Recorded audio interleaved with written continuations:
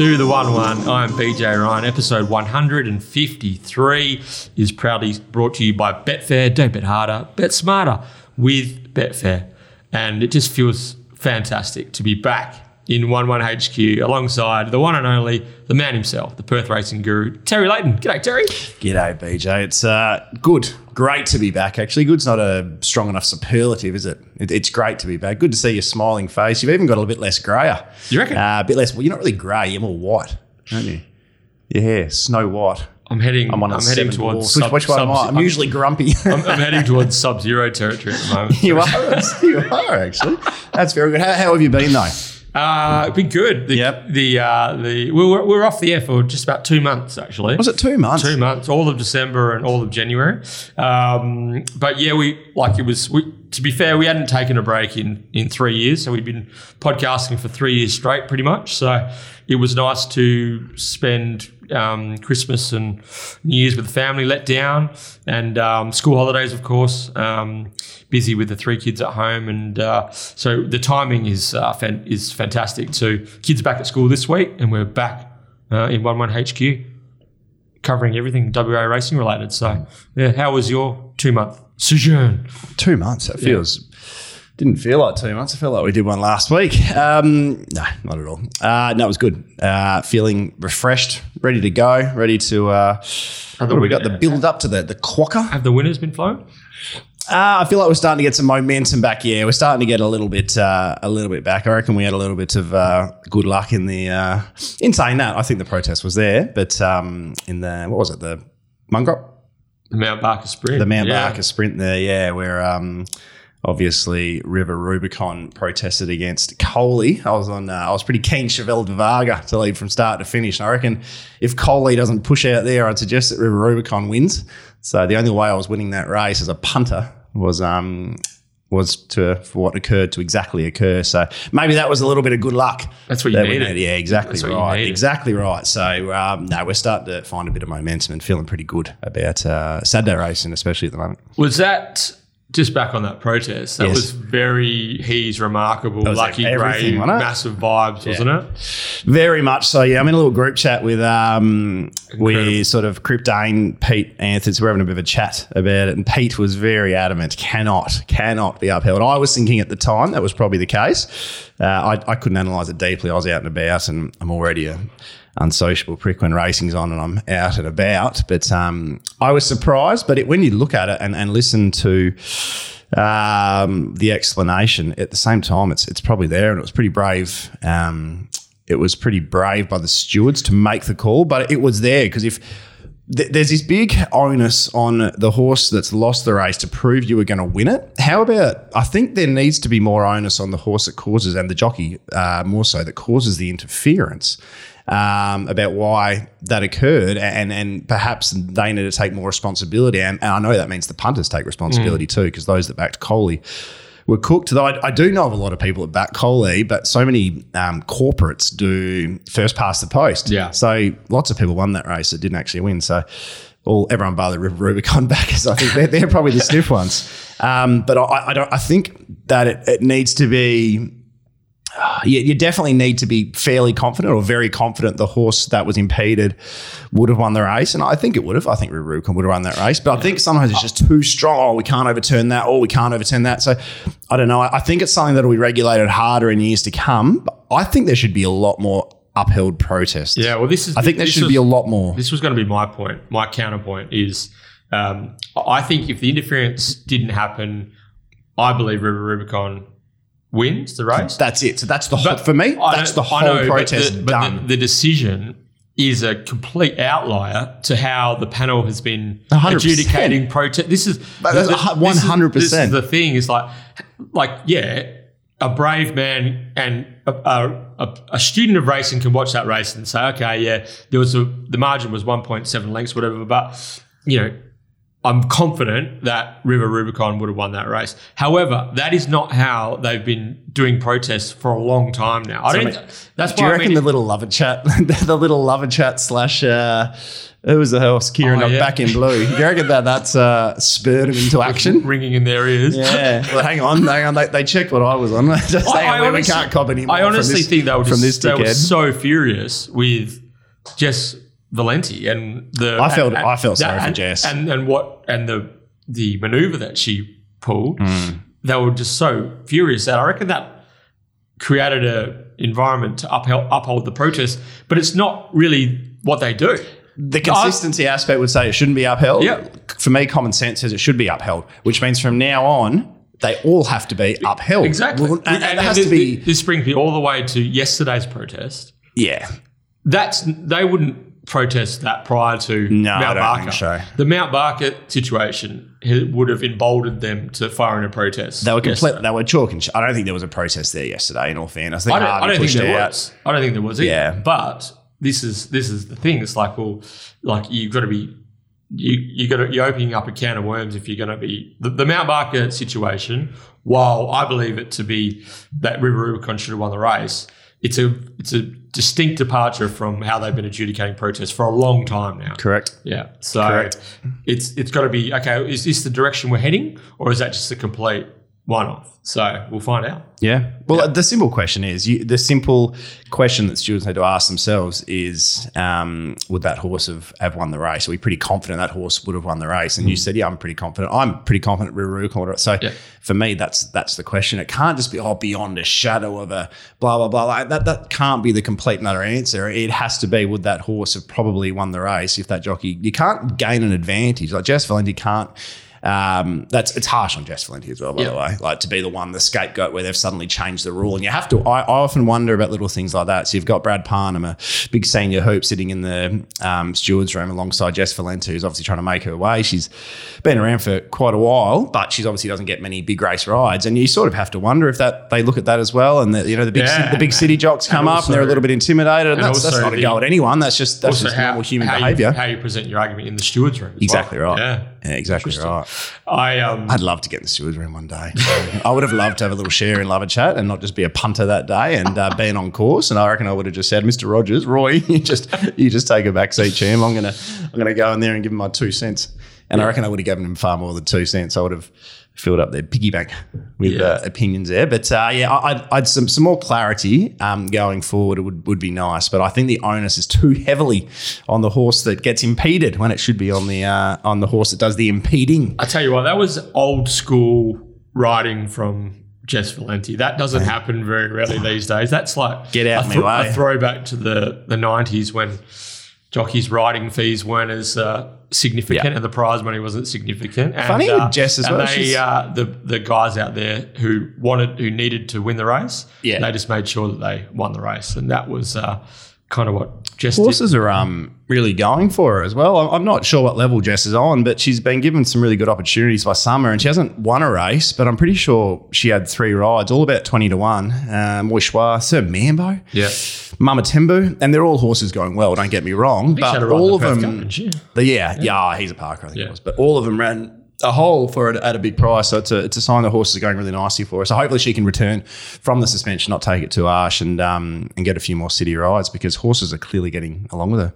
Yeah, well, she's been riding heaps of winners on bush tracks for a season or two now with a Darren Pateman connection. So that can translate to the turf. A couple of Esperance stings as well. Yep. Go back to Esperance and have a look at a couple of and this is dodgy as anything. Like this will probably not be the right thing to say, but if a couple of those Esperance maidens haven't been almost preconceived results before they've kicked off, then I don't know who I am, honestly. They're like, who were they? They were the one Mitch Pateman sent down, Speckles and Winging. All right, so fair enough, both horses should have been pretty strong in the market. They were both like 5s to $1.80. Race one of the day, both occasions. Both have worked so hard to get to the front. I'm talking they're like starting Betfair $1.80, $1.70, like liquid after going up $5, and they've just won easily. Like they weren't stopping. Like the horses just keep going.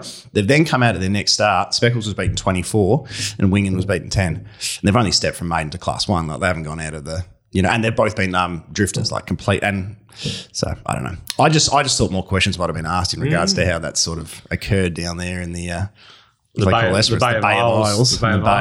So anyway. If I'm not on the right side of one, I'm upset. If I'm on the right side of one, then it was just good. Do you know what it was? Good punning. It's only a rod if you're not involved or something. Exactly right. So this protest should have been upheld because I was on Chevelle de Varga and the best horse won. And the Lover Chat one should have also been upheld because of the one I was on. So yes, exactly. That's how it should work. Before we go any further, we have to pay a big homage. Is homage the right word? To the champ. Dig deep. Not only is the 1-1 podcast all our logos and all our, Jared Noski still asking advertising for, is based around Dig Deep and the colours that he wore to victory in the Karrakatta Plate and throughout his illustrious career. But stumps for the champ after the Mount Barker Sprint. Yeah, stumps for the champ. He's had a. I think the one thing you can say about the champ is I reckon they eked, and the Pierces, they eked what ability basically the level of ability they got out of him and the wins we got out of him was his level. I don't think there was a huge amount, perhaps a couple of hard luck stories here and there. But you know what I'm saying? I think he fell three wins short. Yeah. Yeah, but we couldn't be happier with the career we've had, the ride we've had.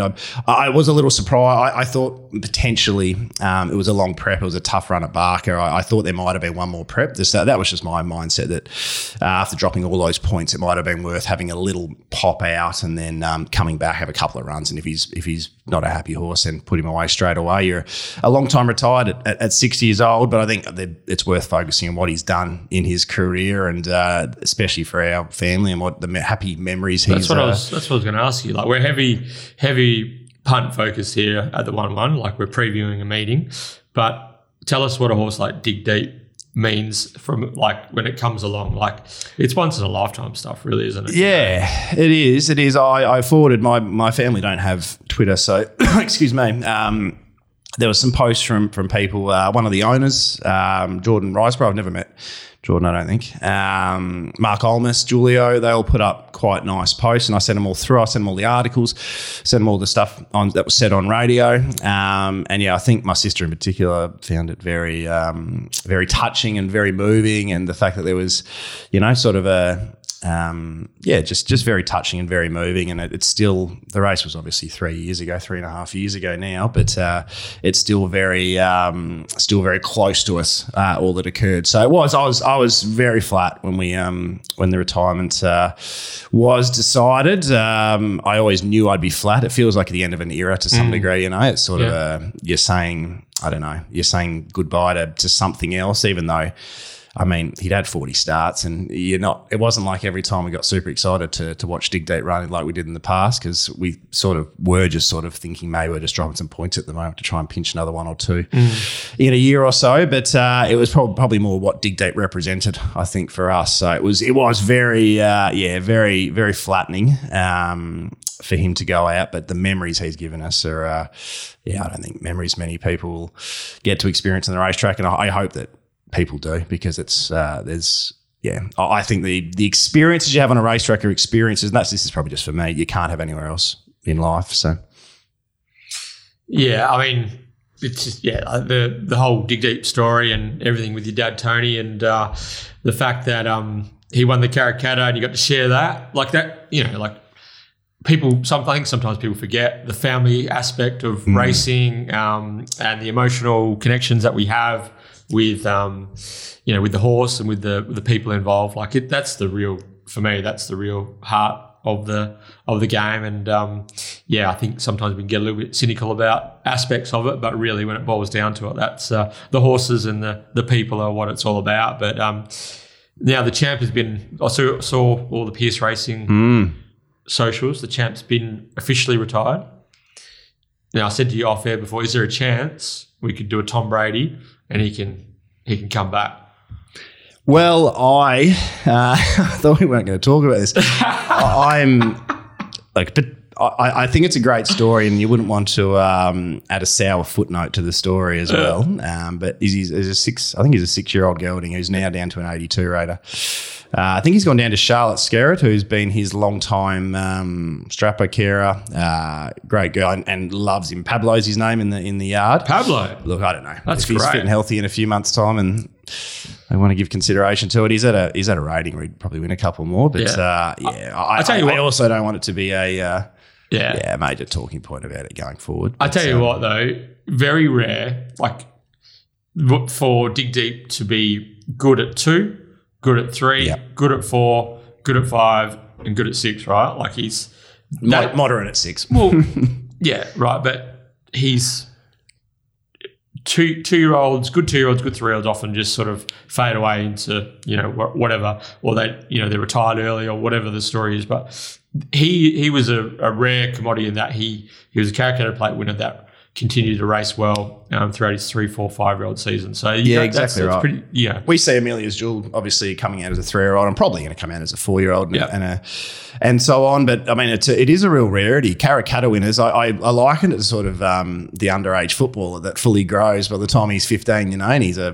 6'2" or 6'3" Hulk, and he's dominating on the youngsters down at Kingsley Oval, and then he steps up to the big grade, but he's fully grown. He's done all his growing, and there's sort of so hang on, everyone else has got better, and I've stayed the same. So that's why it's difficult, I think, for 2-year-olds to sort of go on and have that type of career. It's also the racing they do as well, and whether it helps. And that's why Bob Peters is probably the miles on the clock most impacts for sure. Probably the most patient of the lot is probably Bob Peters, I think, who obviously doesn't run many as 2-year-olds, if any. And they all have, majority of them have extremely good careers and big 3-year-old careers. But, to see him continue on like that. And we were quite lucky because he went into the Karrakatta at start number 3. Yeah. It wasn't like he'd had multiple preps and this and that.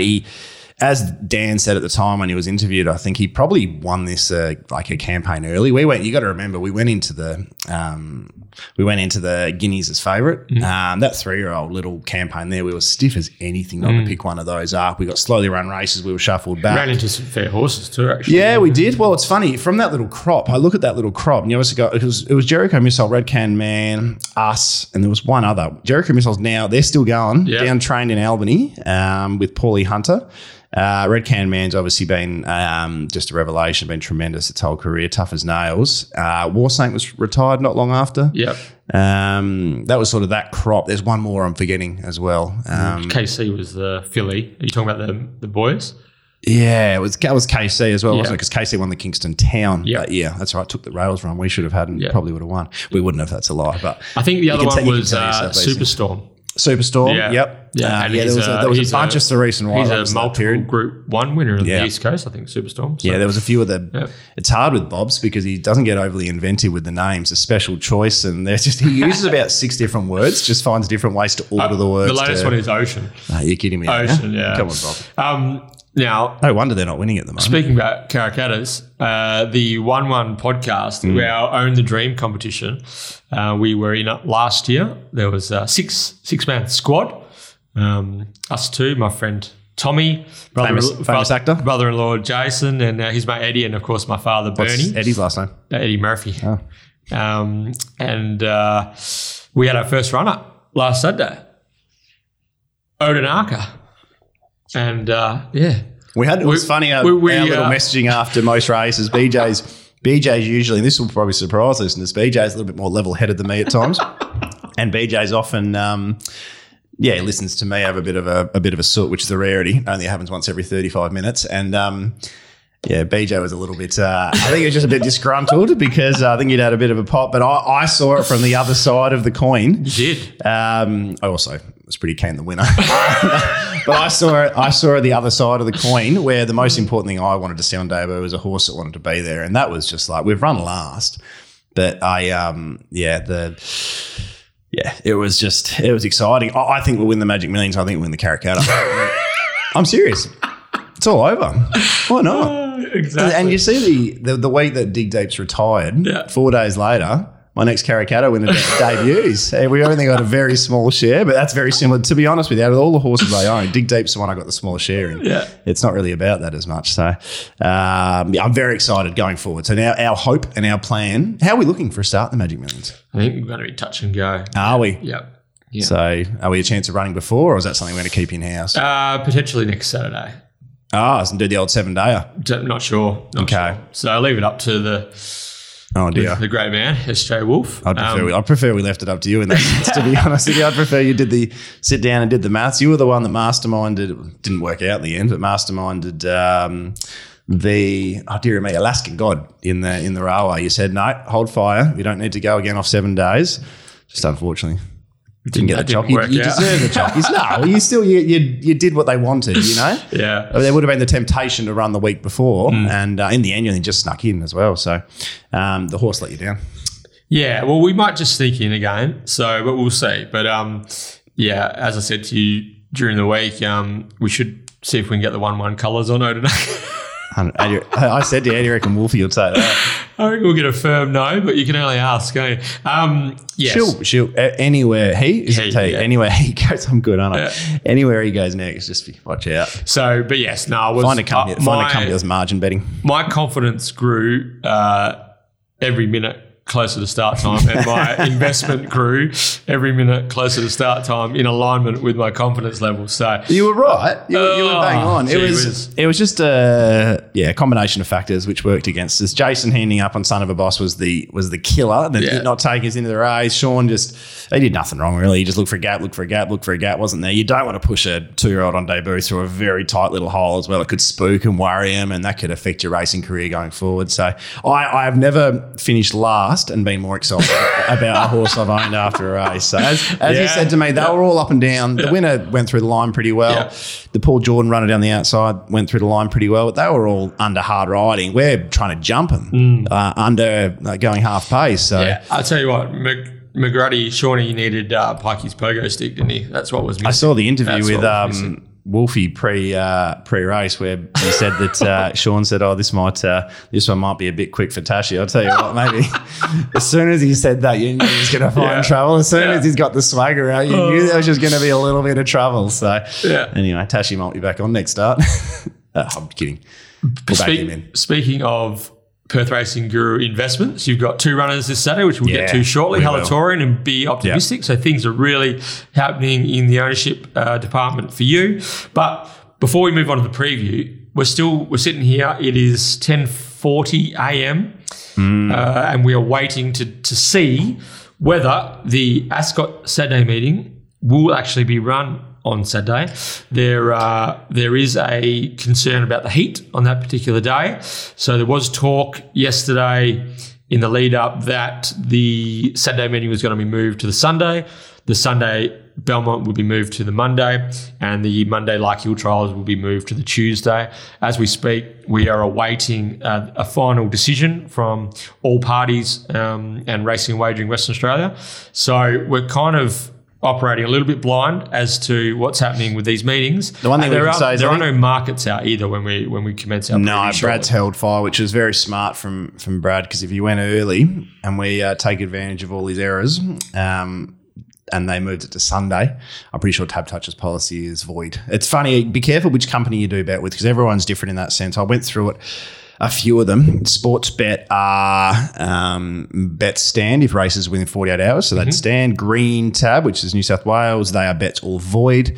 So you just got to be mindful. My feel is, because yesterday it was sort of 39.5. What are we looking at now? Well, now here, this website's telling me 37.8. So what we're saying now is irrelevant. This podcast isn't going to come out for about 7 or 8 hours. So we'll know by the time this all happens. My feel is on that, they have to run. Personally, I'm down south in a low reception zone for the weekends. I was absolutely stoked with the Sunday pop. But looking at that, I'd say they're going to run Saturday. But not a huge amount should change. Wind-wise, because obviously we look at the Easterlies fairly integral. If they do decide to run it earlier, so they went for the 9 a.m., 10 a.m. start, because there is some discussion they might be talking to Sky. that easterly will be more prominent. Well, it takes a while for it to swing around to the westerly till midday or so. So you might run 4, 5, 6 races before that swings around. If it's as it is now, you might run one, you might run none. So I don't think they'd push it further to the Arvo because it seems even hotter throughout the Arvo. That seems pointless. I imagine the word is that they've been trying to talk to Sky. My theory would be that they'd be trying to get some time slots earlier in the 10 day, a.m.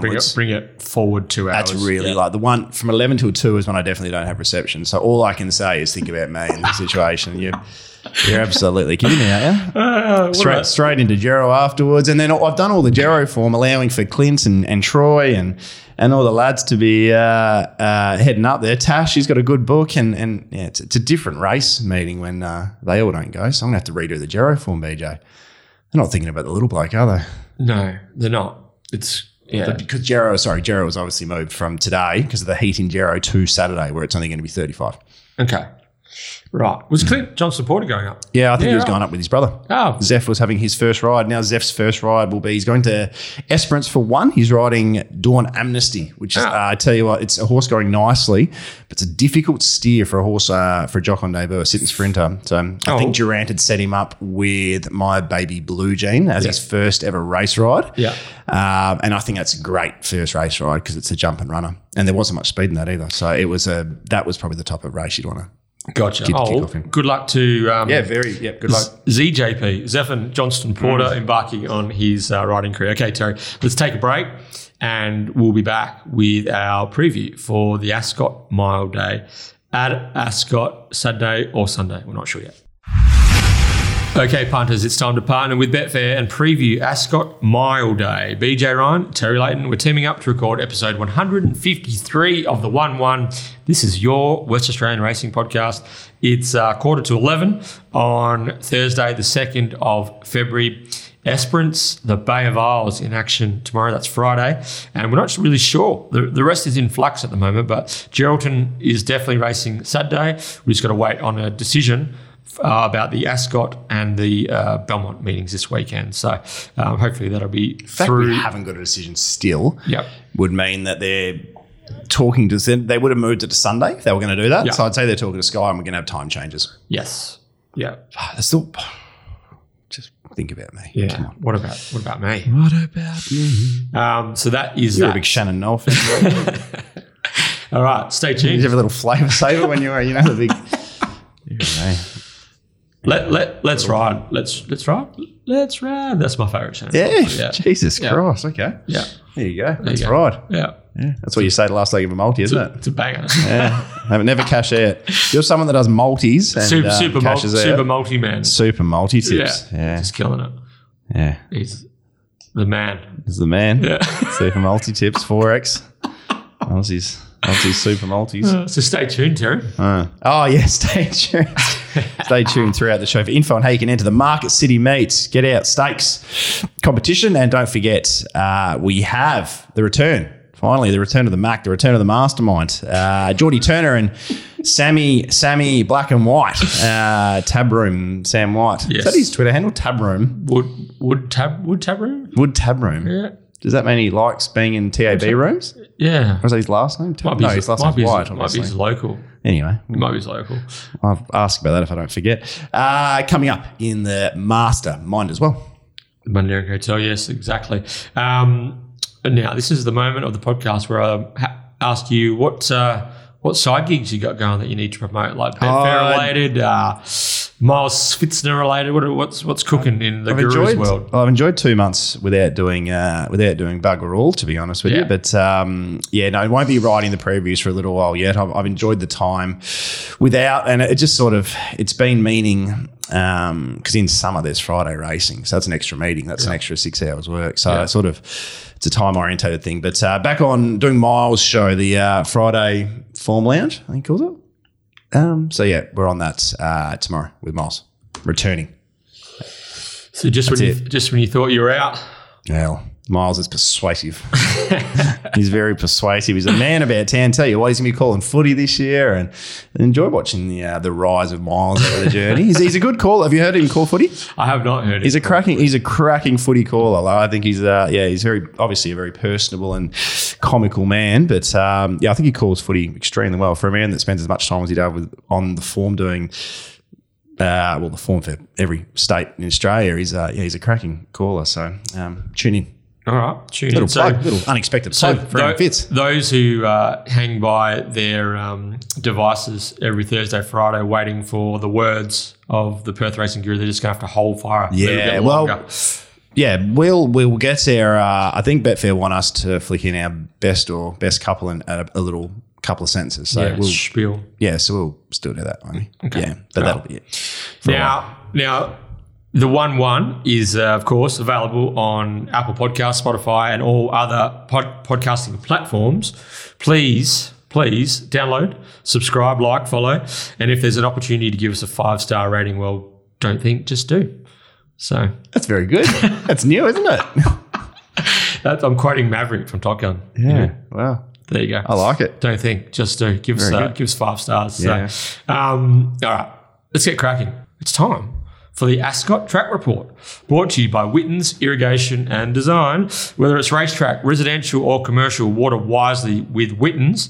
And Craig just wanted us to let the listeners know, especially you racing folk out there that have anything to do with walkers, carousel walkers, that if you want your carousel walker to be irrigated, then Craig Whitten's Irrigation Design, he's your man. So get in touch with Craig if you have anything irrigating related. So, and also a shout out to the Whitten family, ex-Celestial.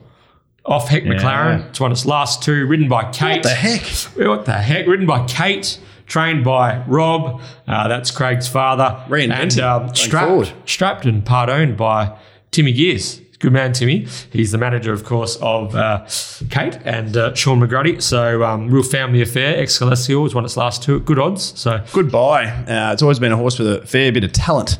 As Ex-Celestial used to be a sitting sprinter. Most of its wins were get back. Yep, flash. I actually backed it at its first race start. Then it beat me. I was the big money. Zach loves to fly. We backed that 280 into about $1.70, and it was only Ex-Celestial that beat me. So I was very happy with them and then very unhappy with them. Should have stuck with it. Yeah, they've been cleaning up recently. So good job. So we quickly touched on the track earlier. The rail's back in the true. It's going to be a warm day. And again, all this is in flux due to the day that we're racing and potential start time changes. So I don't think a huge amount will change. As I said, it may be that we are racing in the morning.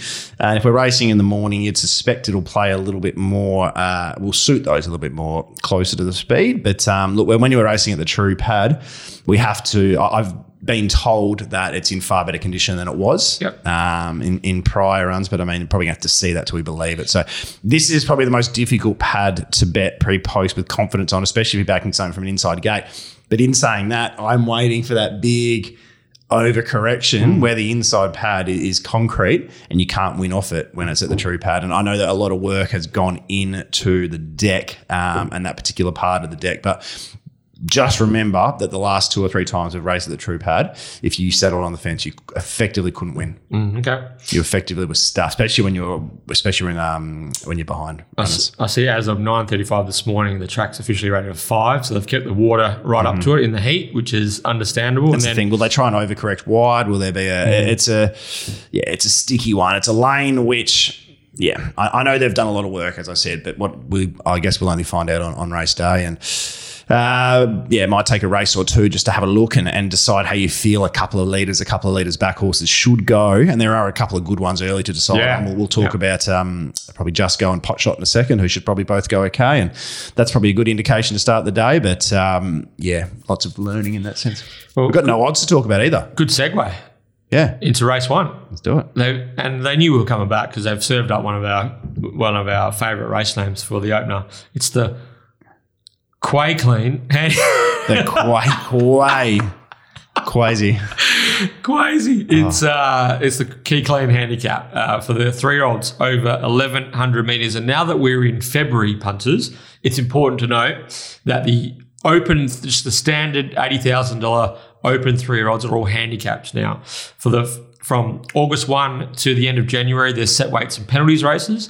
But as of the 1st of Feb, the open 3-year-olds are now handicapped. So this is a 62 plus with a minimum of 54 and a 60 kilo top weight in the form of Just Go, who is returning from racing in the Placid Arc and the Placid Arc Prelude. So ran well, pot shot, the stablemate's coming off 2 strong wins, and Wild Bell, of course, is potentially heading to Melbourne alongside stablemate Laced Up Heels for friend of the show, LK Fernie. So not a bad little 3-year-old contest to kick things off.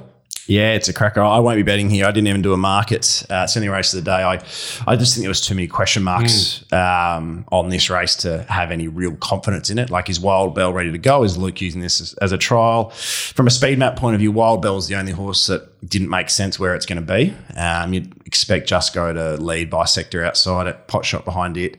I actually thought Bisector might be able to cross Just Go. Potentially. It's found races with no speed. Remember that in regards to that. I can't imagine that Dion will be asking Vic to let something cross and then pot shot becomes 3 the fence as well.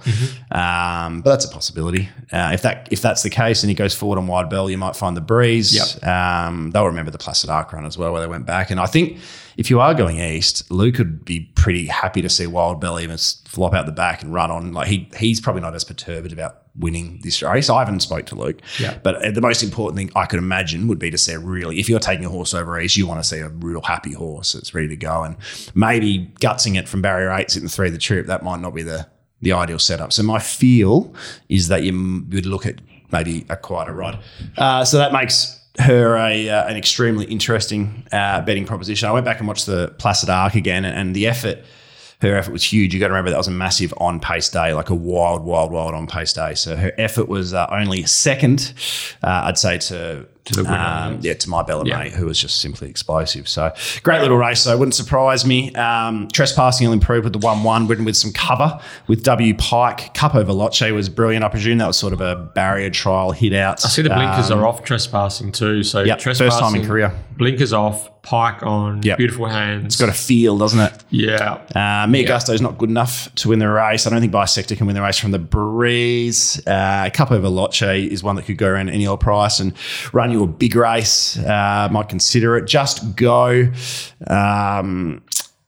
Just Go was heavily underrated all last campaign. So why not again? Especially if I think Bisector will sit in the breeze. It can maybe shake it off, potentially.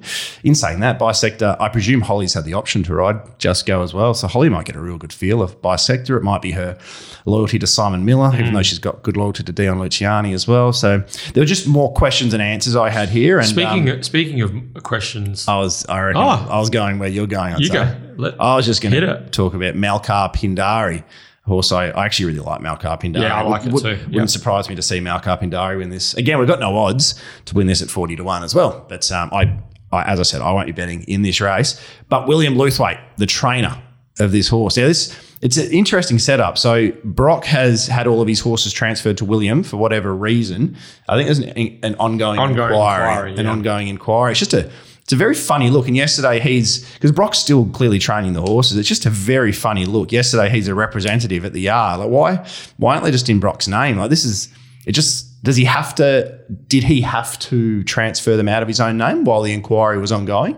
Sort of like if a player or a footy player is under a inquiry, I think in the NRL for various offences, they have to actually sit out until that until there's been a result, basically. So is that what happened here? Or why? Because it just looks, otherwise they're taking the piss. If that is the case, like being represented by Brock, like they're just taking the piss. Like what's going on? It makes everyone look a bit silly. Like I don't understand the situation there. Like how is the man that's not allowed to train running the latest, running the show? Like just scanning the latest from the stewards. This was January 27. So it just looks like the matter's been adjourned again, pending the outcome of some considerations. But this has been adjourned. Like this Star Present was the horse that returned the positive swab. That was on April 9 last year. So this might be 12 months sort of in the making, this decision. But getting back to, I don't know. By the way, I'm not questioning anybody's. I have no idea about what actually occurred. I don't care less. No, it just looks odd. It feels a little bit thumbing the nose a little bit in terms of if you're going to transfer them to William, your father's name, then maybe just take a bit of a step back. Obviously, you're still probably going to train him. Just do it subtly. Yeah. Like when Grant and Alana, obviously when Alana didn't have the vaccination and all the horses went into Grant's name for a period of time, I'm sure Alana had a little bit of input here and there, but they didn't rub it in everyone's face. You know. By the way, Alana might not have. I don't know. I have no idea.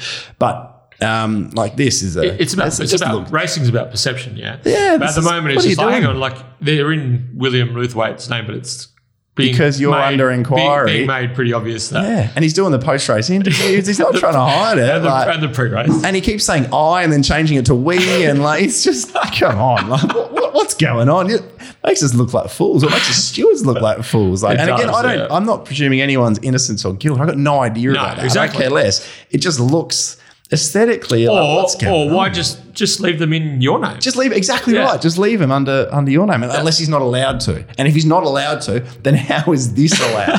How is this allowed? So that's my question. I don't have any answers. Yeah. Hopefully we can get some, but they're just being made to look like fools, the stewards. Like they're being made to look the way it is at the moment. You're being made to look like a bit of a goose. Yeah, I just think if they've deemed it necessary to transfer the horses, then you have to kind of just step out of the spotlight for a little bit until it's all sorted out. And then whatever happens, Brock can resume his training career as he was going previous to exactly that, right. with whatever consequences occur.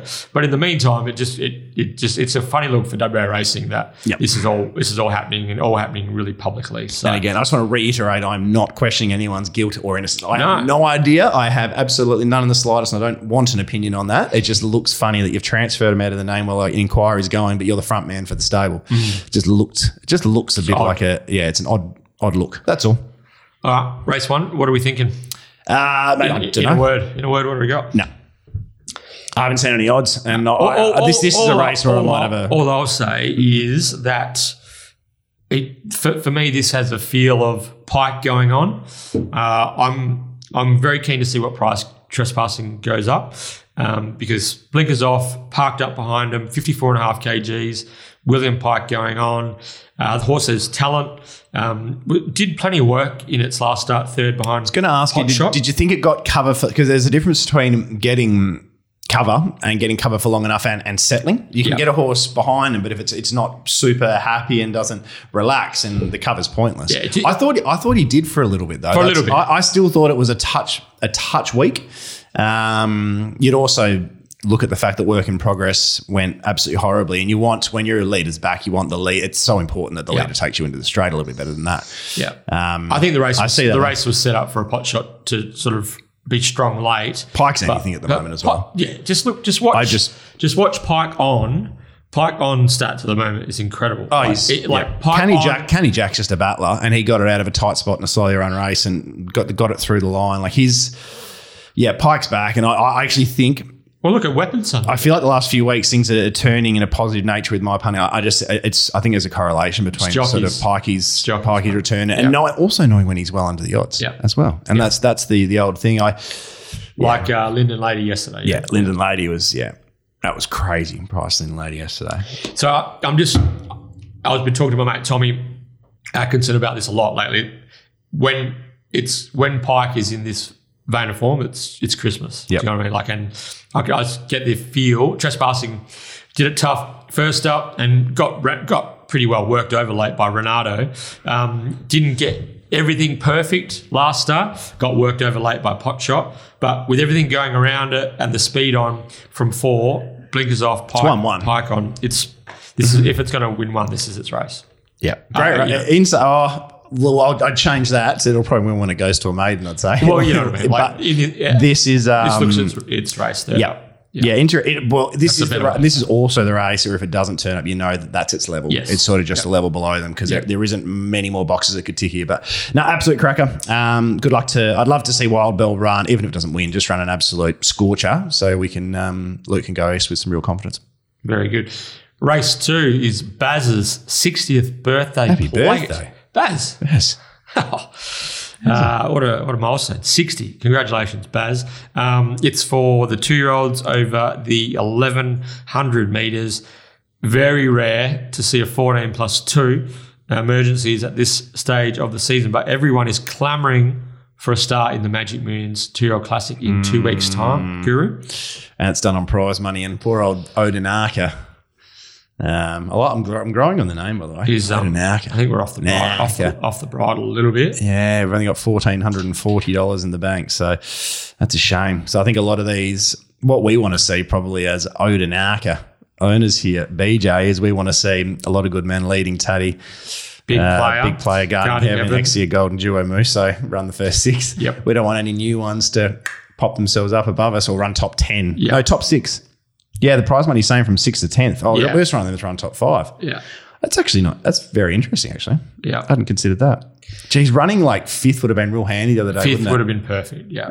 A late split, dart through. What happens if they're on, what happens if all of us, what if there's a heap of horses on 1440?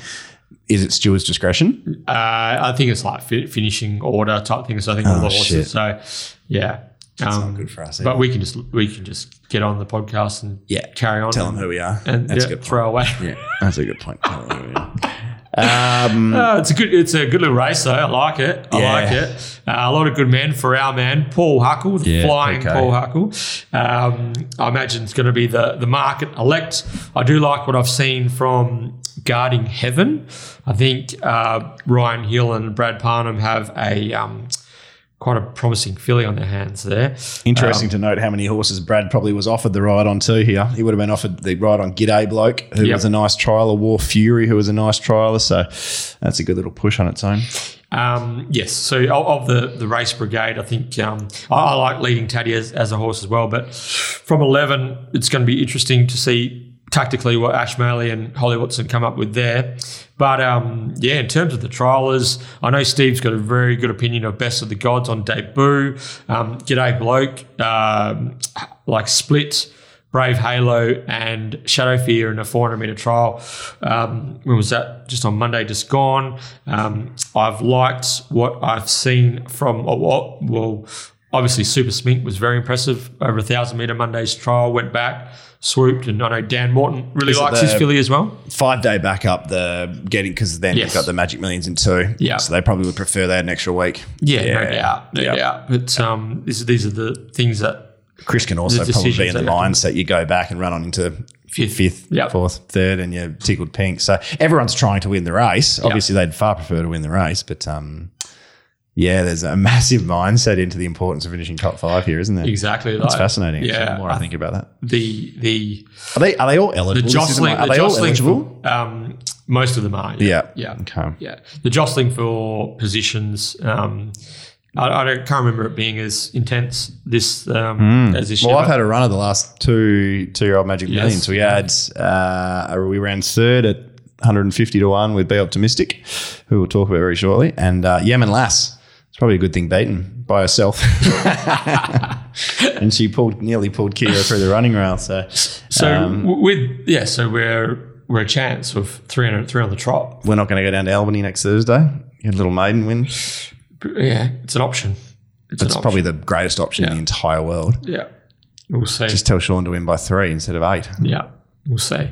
In regards to this race, the Baz's 60th birthday, G'day Bloke looks like it's pretty quick.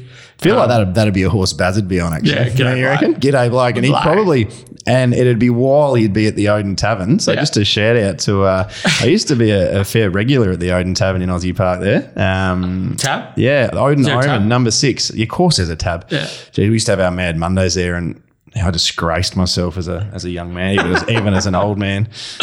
Tremendous little venue, but no, good luck. I can see in the ownership group you got the Odin Tavern, so that's tremendous. I tell you what, to win that from 14, I didn't mind the trial, with the apprentice on, to win that, you're going to need a serious Odin Omen, though. I'd say.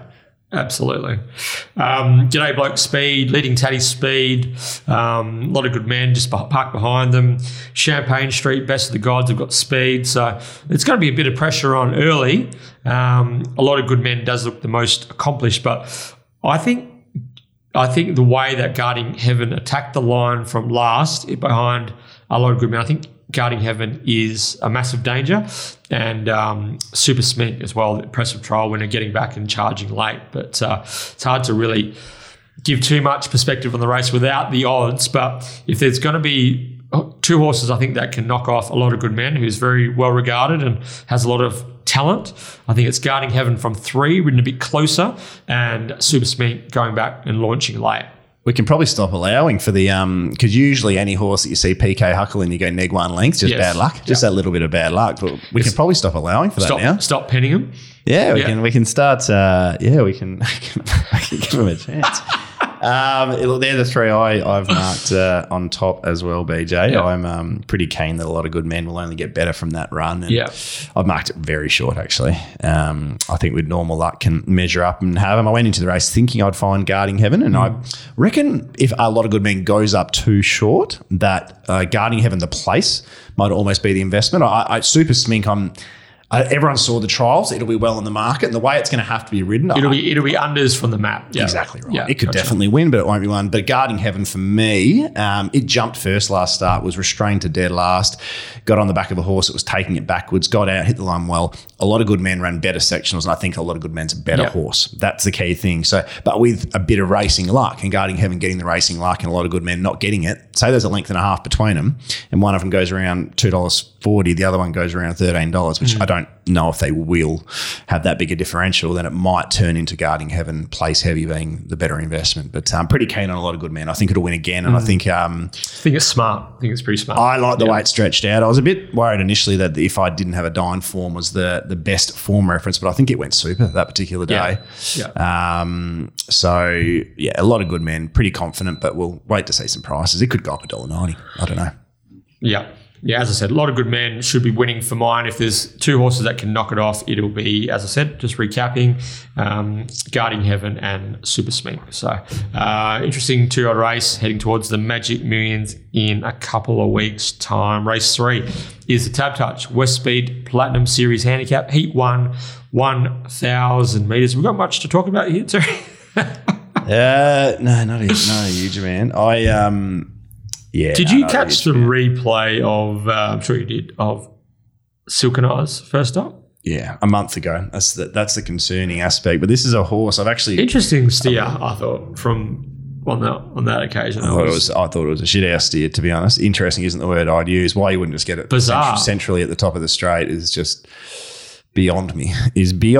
But I wasn't even on.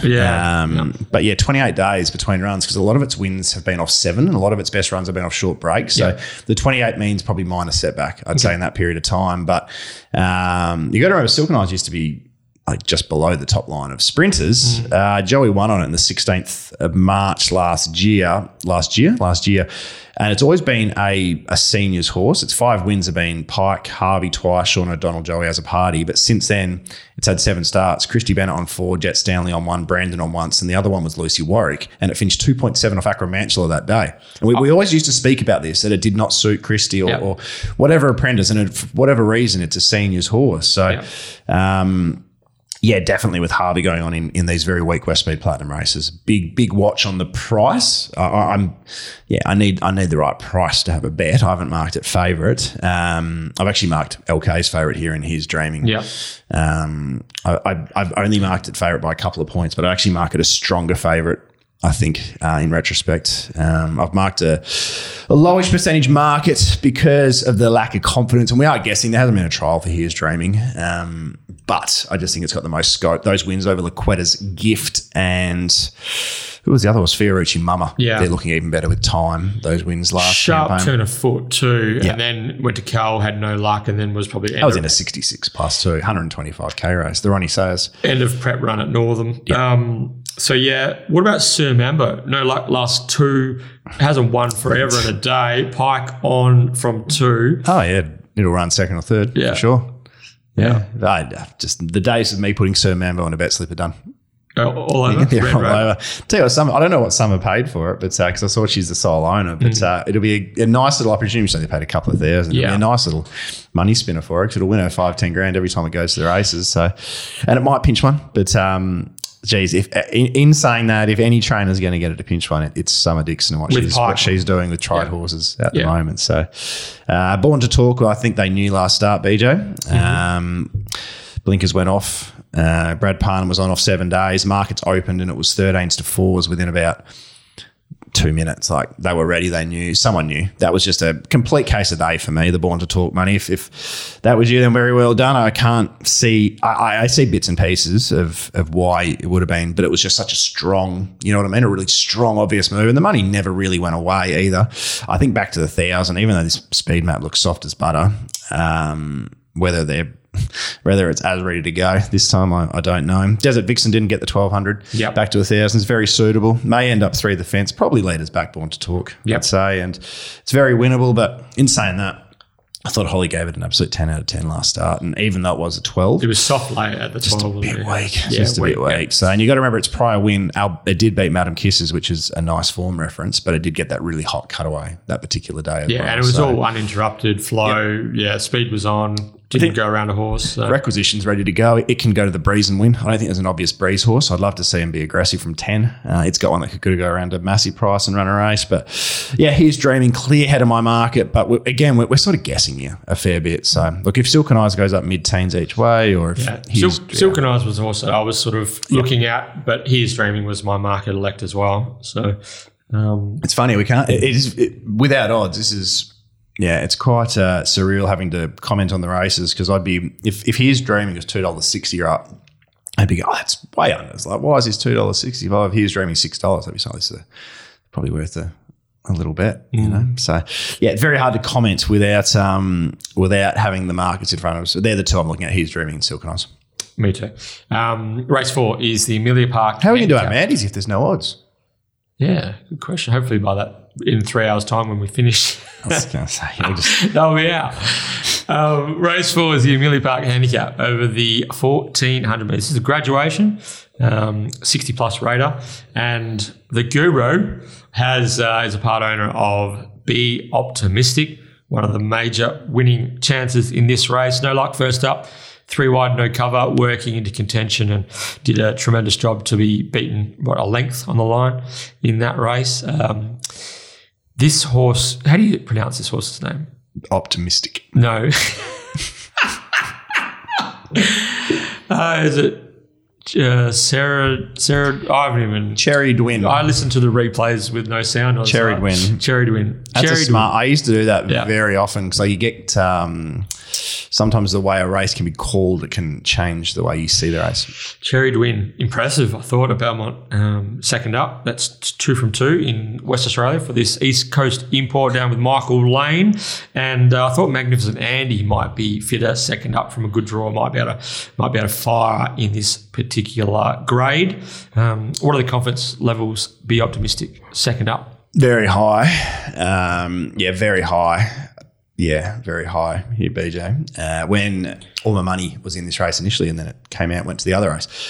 Even though Clint was named, I was very happy about that because I think all my money's going super and might have been able to follow us. But look, I think the key aspect with this race here, just popping over to my little speed map, is Stormlord and Lucy de Grey.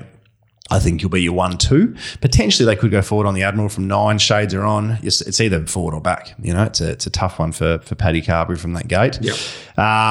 But directly underneath Be Optimistic, you've got Bleecker Street in 4, Andy in 3, and Bombay Style in 1. Mm-hmm. That's a sticky map from 5. Okay, so you've got those 3. So what I'm hoping is I'm hoping that Holly gives it, because we've got reasonable gate speed early. Holly gives it a little kick out, comes out and across 2 of them, and we're 1-1. Yep. If she comes out neutral and looks to her left, I think we're going to be 3 deep the trip. Yep. And from there, we need to hope the Admiral gets stuck deep and gives us a card into it. That's probably the only hope. Otherwise, we're sitting 3 deep the trip. Or maybe Flicker's chance gets caught 3 deep. That would be, that's the other option. So we're not completely dead if that does occur, but I'd like to see her probably, I think we've got more gate speed than Andy and Bleecker, definitely. And Bombay hasn't been jumping all that well in Jero recently. So. No, you're right. There's a spot there for sure. So I think as long as Holly is aware of that sort of, and just gives it a little kick and then let's maybe just follow Lucy de Grey, who won't take us that far into it, but I don't think it'll matter. I think we've got the best horse in this race by panels. And I think I think she'll win if she gets that spot and gets normal racing. Like that first up run was the trial was wild. Like we would have beat Fanta home and nearly won the feature the other day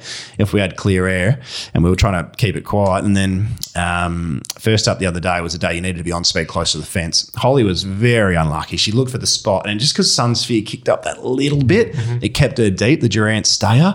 And there we've had to sort of circle the field from no man's land. We still looked the winner at the 200, laid in a little bit, but obviously first up 1,400 deep the trip in what was a Saturday grade race. I mean, we've been beaten by Henry the Aviator, who's going super, and Thoroughhead.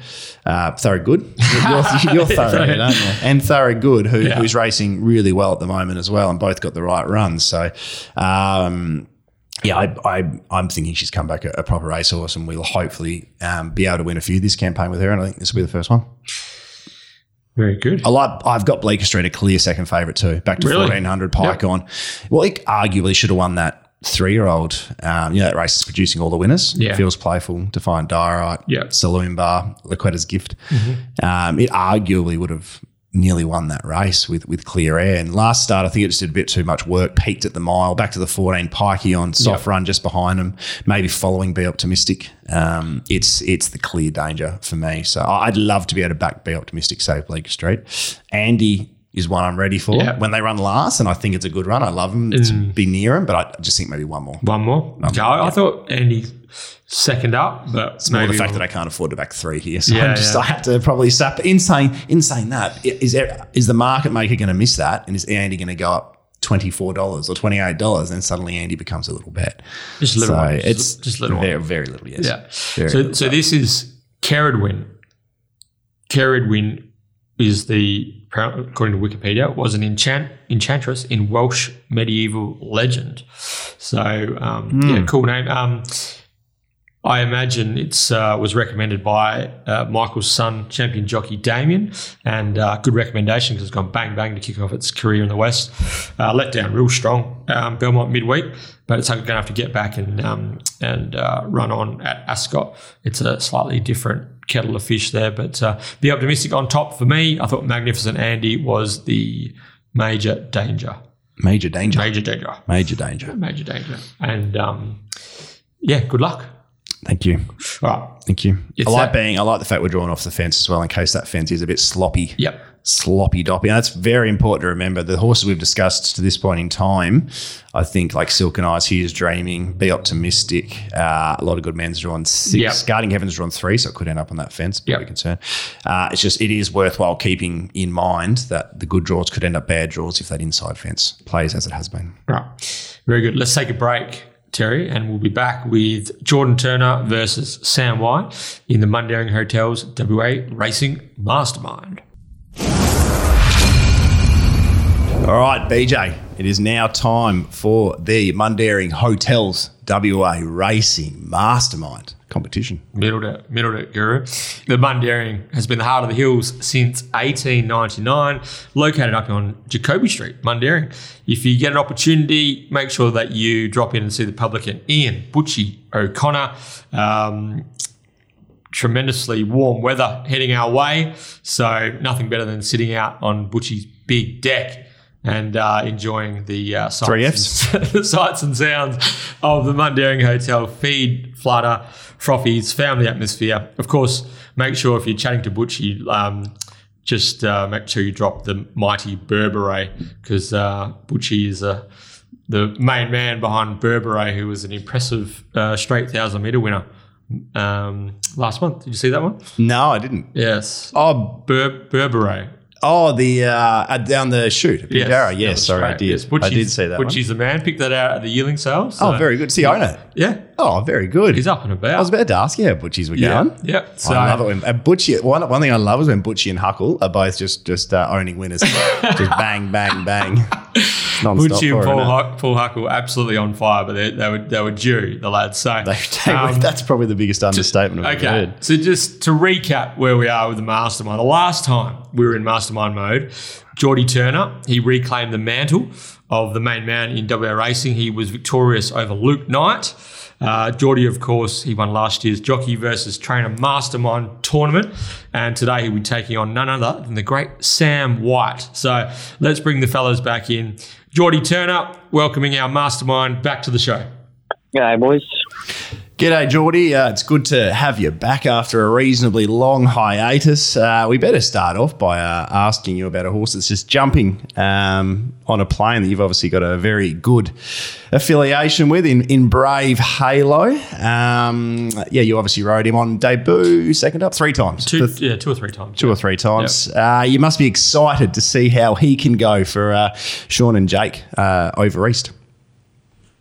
Yeah, he obviously... He's got quite a bit of ability, and be interesting to see how he goes over there. Hey, Geordie, how's the recovery going from the tumble in the Perth Cup? You had an injured shoulder as a result. How's it all travelling? How are you holding up? When can we see you back in the saddle? Yeah, so I'm holding up all right. I'm still doing physio at the moment. I only started last week. But yeah, the shoulder's coming okay now, and hopefully I can probably be at work in the next couple of weeks. In 2 weeks time. Okay, it's a tough injury, isn't it, as a jockey, like a shoulder, because that's probably the most important joint in regards to this. I'm trying to sound like a doctor now. Dairy me, but tough injury to cop. But it's good to hear you're going to be not far away. Not far away for you, Geordie. And you'll be back, hopefully back in time for when the autumn really kicks into gear. Hopefully a big race winner for you. Get the ride on Brave Halo and the Karrakatta. Yeah, when he comes back, absolutely. Run second away to Naka. And let's bring in our challenger, the man, the myth, the legend. It's Sam White. G'day, Sammy. How we going, fellas? You've been waiting a while for this. 2 months, we've had you on the hook to take on Geordie Turner in the Mastermind. Are you ready? Chomping at the bit. 2 months, that's a long time not to have any sleep, isn't it, BJ? Yeah, I ran into Sammy on Perth Cup Day, and he said, I'm waiting for the call every Thursday. I'm just sitting down waiting for the call. So let me know. So, all right, Sammy, you've played before. Geordie, you're a veteran. Of course, your names are your buzzers, and to be crowned this week's Mastermind, you'll need to be the first to answer 3 questions correctly. Okay. Challenger, are you ready? Yeah, let's go. Mastermind, are you ready? Yeah, mate. 3, 2, 1. Who am I? My illustrious career kicked off in 2019 and saw me win a tick over $620,000 in prize money. I broke my maiden status on debut when circling the field under the guidance of Jared Noski in a Bunbury maiden. While I only won 4 more races in my career, 3 of the 4 were at black type level, and I was a moral beaten in the 2021 Hannon's Handicap. I started favourite in a WA Guineas with Damien Oliver aboard. I competed in a Group 1 Kingston Town that same year, and a Railway Stakes 2 years later. Geez, this sounds like a good horse, Joe. Sammy. Big go. It is. I owed to the champ. My biggest success, which was and still is the biggest win of the Pierce Brothers training career, was the 2019 Karrakatta Plate. My name could be described in the excavation of a large hole. I am the champ. Dig deep, did that, and won. I had to, didn't I? Yeah, I had to. Sorry to everyone that didn't need to hear any more about Dig Deep, but I had to. Sammy White, you're off to a flyer, 1-0. Okay. Fellas, name the 2 horses to have already been confirmed as Quokka slot holders. Sam Jordan. Sammy. Bella Nicotina and Amelia's Bill. Oof. 2-0. Out the gates. He has been waiting for this call, hasn't he? He has. Okay. For what reason did River Rubicon get elevated from 4th to 3rd? Jordan. Sam. Geordie? Due to a protest. Incorrect. 4th to 3rd Oh, you get to read that in last month's Fitzpatrick Plate. Sammy, I'm giving you 3 seconds. 3, 2. Overweight. Jockey was overweight. No, it's wrong. Jockey was underweight. I was just looking at BJ thinking, hang on, I think he might have got that. And I'm like, hang on, no, you've cooked that actually. Sorry, we're taking the first answer. Especially the fact you're 2-0 up, we're definitely taking the first answer. That would have been a quick mastermind. Okay, yes. The correct answer was Tash Faithful weighed in light aboard Ollie's choice. It was a trick question, Geordie, and I was going to say I didn't know that. Yeah, whoever buzzed in first for that one was going to be cooked because BJ didn't to me at the start, and I did the exact same thing. So it was actually a disadvantage buzzing in first here, I reckon. All right. I've been out the race in that one. You might have, you might have been still recovery mode there, Geordie, I think. Okay, so Sam White 2, Geordie yet to score. Okay, who is currently leading the WA Metropolitan Jockeys Premiership? Geordie? Brad Parnham. Brad Parnham is correct. Very good. With good set of questions this week, BJ. The wizard just lurking in the background. Yeah, he's looming. Yeah, he's looming. He's McGarry. Exactly. All right. Name the Ascot Saturday Acceptor who won last October's Collie Cup by over 18 lengths. Geordie. Have to be. Killer wrote it.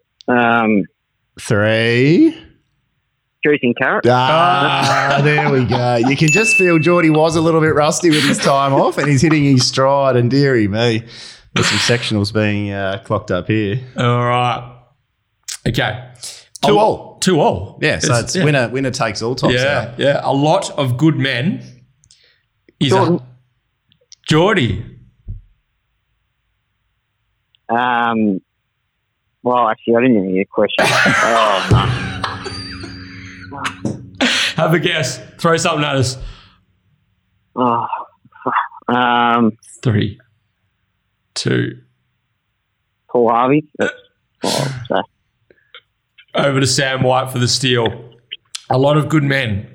It's a half brother to what Faritha Stakes winning 3-year-old?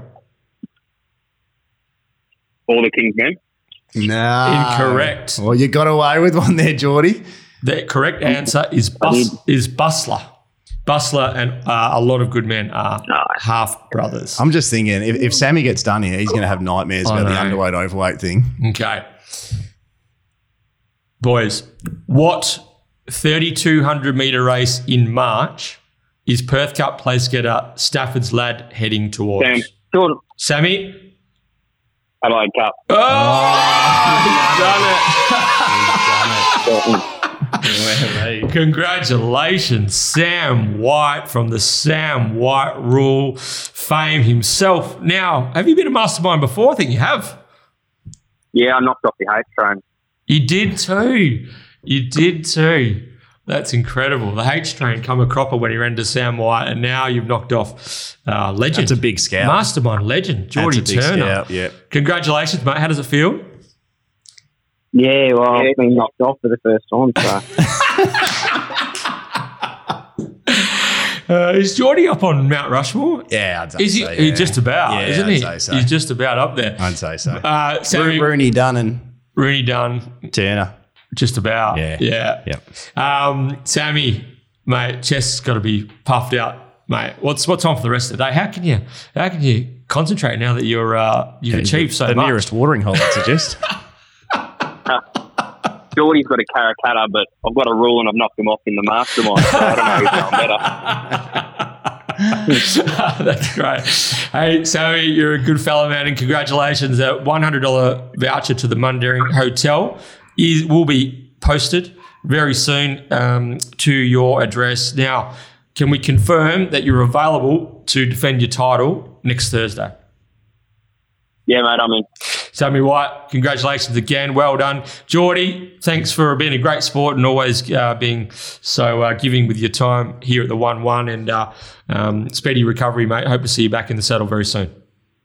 No, thanks, boys. Cheers. Thanks, guys.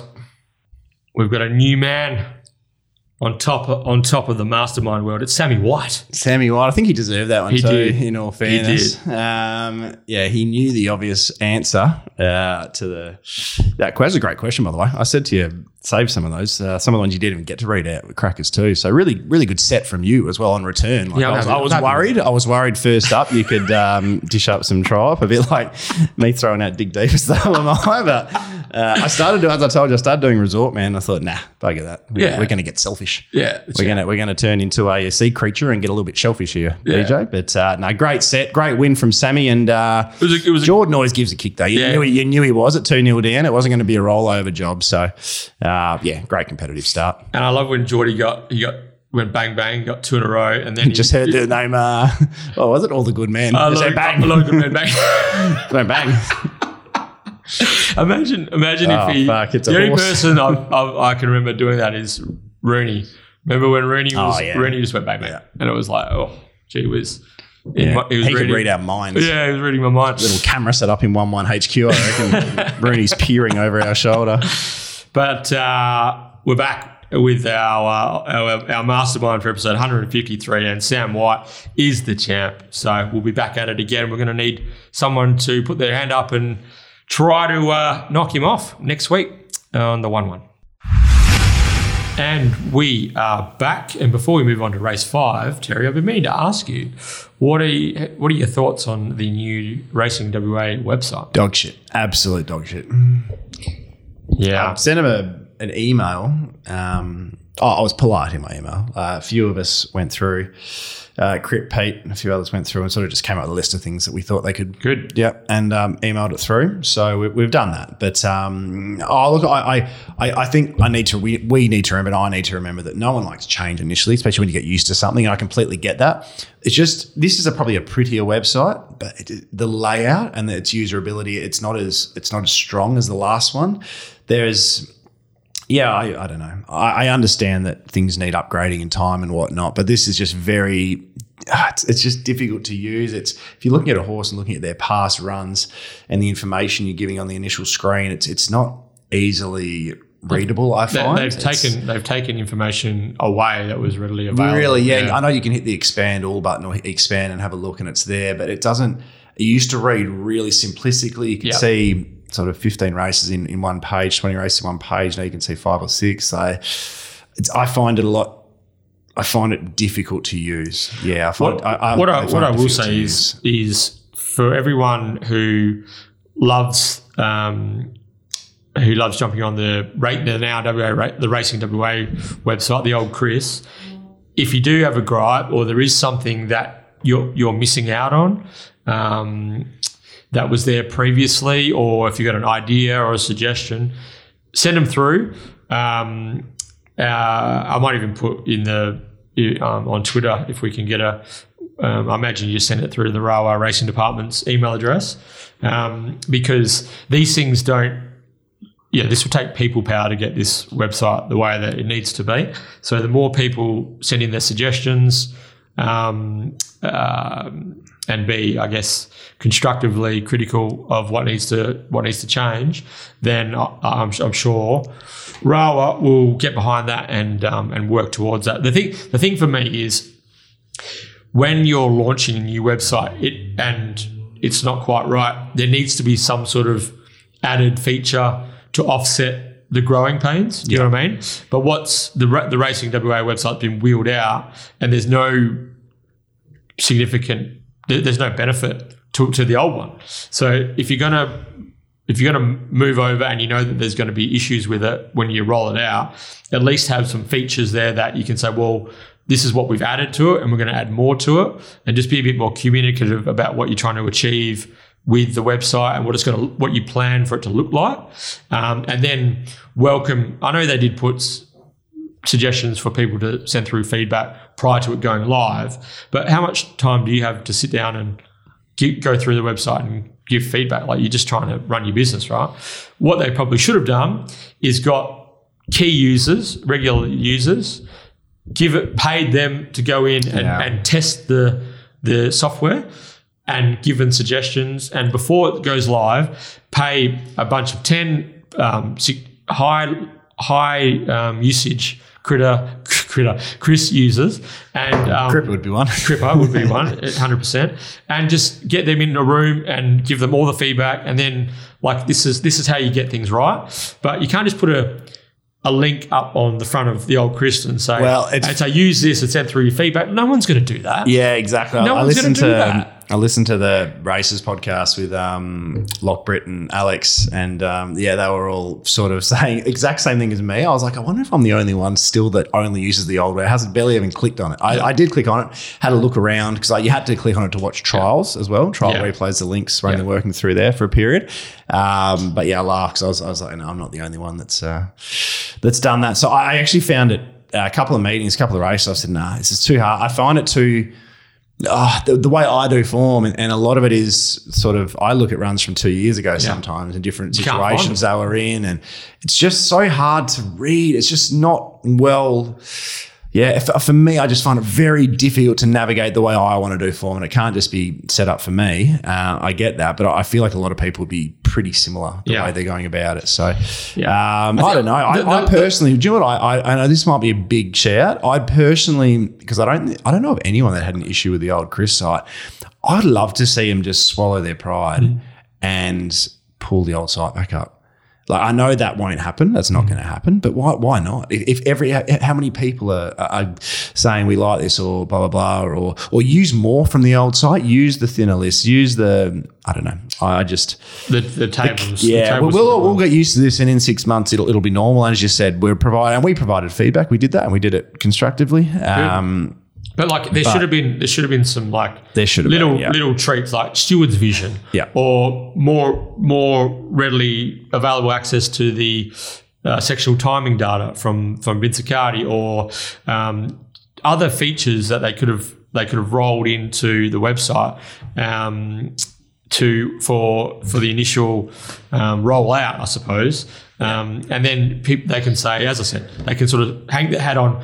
This is what we're trying to do, and this is what we're moving towards. But at the moment, it looks like just a prettier site, but with less functionality and less userability, which, it's 2023. Like, come on. Bloody hell. Is it 2023? Come on. Jesus Christ. More importantly, it's 11:33 and we've got no odds.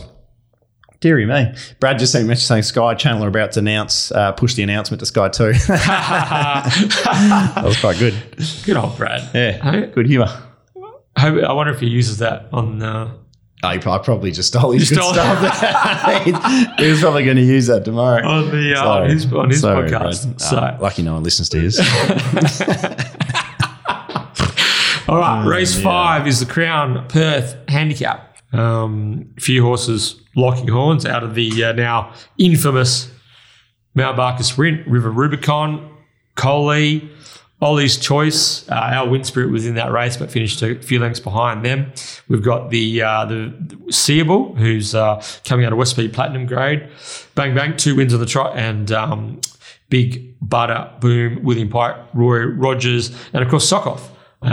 Not many trainers in better form in the metropolitan area than Dion Luciani. So Sokoff is a quality mare as well. So not a bad race, the 1400 metre 72 plus. How'd you map out this one? So I'm just scrolling to see if I can find some information. Yeah. Maybe someone's dropping something on Twitter, but no, nothing of that nature. I think the map for this race, a bit like race 1, we discussed Wild Bell as the floater in the map. I think the floater here is River Rubicon. Yeah. So I think Seeable will do its very best to kick up and lead, but Sokoff up to 1400. We'll be mindful that they probably don't want to burn too hard, but also I think from the breeders it'll run a distant last. If they find the rail, it's interesting how it will go in that sense. But I also don't think Tash will have any thought process on handing up with Seeable. So that'll be it should be 1-2. Big Butterboom should stalk them. Big Butterboom is the map horse here, to be honest. That's a really nice position to be in. I just think back to 1400, a few of those behind it'll be a bit sharp late, and I think the winner comes from behind. With Sokoff and Seeable in the race, they should provide a pretty big hole to slip into. And you'd think River Rubicon can go forward and just about land 1-1 here, even though it's got the widest gate, because it's quicker. All Man won't go early. What about Ollie's Choice? Big Butterboom's not that quick early. Ollie's Choice isn't jumping. Rationale's fresh. I presume they'll just let that flop. And Coley isn't a jumper. And our Wind Spirit it's not jumping really. super. So Yep. I think there's a great opportunity. One might even lead us back, to be honest, because Big Butter Boom can be a bit of a wobbly beginner at times as well. It should hold the back of the front too. But I think, and if Sean gets there, it's race over. You'd suspect for Rubicon. I think it can probably settle last and still win. But I really do think Ollie's Choice is going super. And its last run at Barker, I don't think it was too much inferior to the other two. Coley was obviously super as well. My query with Coley is being trained down south. How well it will go up at Ascot. We know Steve Wolf's go well at Albany, obviously, but they go very well in the city regularly as well. He's got a tried and tested methodology. Whether Coley can go to that level, and if it can, Jess Valenti to Clint Johnston Porter is a fairly big positive. So River Rubicon, my market elect, but Bill Chino sells to Mungrop Pastoral Co for 130,000 online sale. There you go. Thanks, Joe. Thanks, Joe. Just dropping news. Stealing everyone's. River Rubicon for me, BJ, but I'm not jumping. I'm not jumping out of my skin to be on. It'll be very price dependent. Yeah. Very happy to sort of leave this race to some degree. The map, as much as I desperately want River Rubicon to win a race, I'm not going to jam it in. The map was the thing that led me to go with Ollie's Choice. You know what the thing with Ollie is? Yeah. It misses a lot of kicks badly. So do you know where they end up in the run? Next to each other. Yeah. Okay. Who do you want to be on then? That's the big question. Out of the three, Ollie, Coley, and River, who do you think runs the quickest last two? If they're all, lined up to sprint together, they've gone at a reasonable tempo. We'll see Seable and Sokoff. Which of those three do you think? That's how I look at it. Like when you've got multiple back markers, firstly, I'm like, all right, which back marker do I think is the best? And then will it have field advantage? Will it get the right run? Has it got the right hoop on it to get the best out of it? I'd say River Rubicon. Yeah. Me too. I was a bit like you. I didn't dive into the answer, but I was like, River Rubicon. I'm pretty confident. But yeah, I think River Rubicon too. I guess you're looking with Ollie's Choices. Hang on, you could potentially use the gate, land on the back of Big Butter Boom, and you're off and going, and River Rubicon's 2-3 lengths behind you, and that was the way that I looked at it. And that could be bang on too. Yeah, if Chris can get Ollie's Choice just out even, because there's no real, unless Shawnee comes across with intent, there's no real outside pressure. Mm-hmm. So he doesn't have to do a lot to hold a position. So Brock's horses, Williams' horses, tend to go, I actually didn't mean to do that, tend to go significantly, they're great travellers for whatever reason. They just seem to go extremely well. Like I know they're good horses, so they should be winning in the country circuits, but they just seem to even outperform that level in the city for whatever reason. So, fascinating one. Yeah, fascinating one. You don't reckon your mate, Steve, you'll have a chat to Sean and say, hang on, the one's here. Two quick ones, and then there's not much speed after that? Surely. Yeah, you're thinking about it now. The other option is Sokoff somehow gets across Siebel and you go the Breeze. Yeah. It's one from the Breeze in the past, isn't it? Yeah. Beat the stablemate. No, one from the lead. It forced to lead and it beat Bragwell. Yeah. Mm-hmm. Yeah. Trade War was in that race. Yeah. Yeah, I mean, he's just one of those horses, isn't he? Like, he's first up, I thought he was super behind Rev It Up. Then he's behind Bernier to Survive and Chevelle de Varga. Like, his sectionals were almost the exact same as Bernier to Survive on that occasion. And then, Fitzpatrick played. That track was very odd that day. 37.27 last 600. But all the format. Halatorian's probably the horse to take a reference from that track. Have a look, because we know that it can't handle a drop of water on the deck, and they're saying it was a good 4. Yeah, they've got home. Times aren't really my thing whatsoever. Yeah. They've got home and they got home in a time that would suggest it was a soft 7 or something. And the soft trackers went well. You know what I mean? Yeah. So Roy said that himself with Strathmore Rose. He goes, it can't really handle a firm deck. It's only going to win if it's rain affected. So why does it say good 4? Why doesn't it say soft 7 then? Who knows? But it wasn't a good 4. Put it that way. Definitely wasn't. Strathmore Rose was only beaten 2 lengths in a listed race coming out of that. Coley actually won the Mount Barker, and then it didn't. I think Classic Magnus came out of that race and won. Halatorian came out of that race and won. Did it? So it did. Anyway, and then River was just huge in the Mount Barker, knocked over just prior to straightening, and then gathered itself up, and then its last 300 was just outstanding. So, deserves to get the rub of the green. I wonder whether Ollie's choice, he did get out of the ground in that Fitzpatrick plate late, but was ridden a bit quieter and might have even enjoyed the soft track on that occasion. And then at Mount Barker the other day, he just got sort of speared and didn't go his way. So my thing was just Matt. If Chris can get Ollie's choice out in a spot, I think he's a horse with some quality, then and 3 kilo advantage over River Rubicon and field position, then maybe he can be the horse that can withstand River Rubicon's burst lane. Yeah, 100%. I've got very little between them in the market, so if one of them goes up significantly shorter than the other, there could be a bet.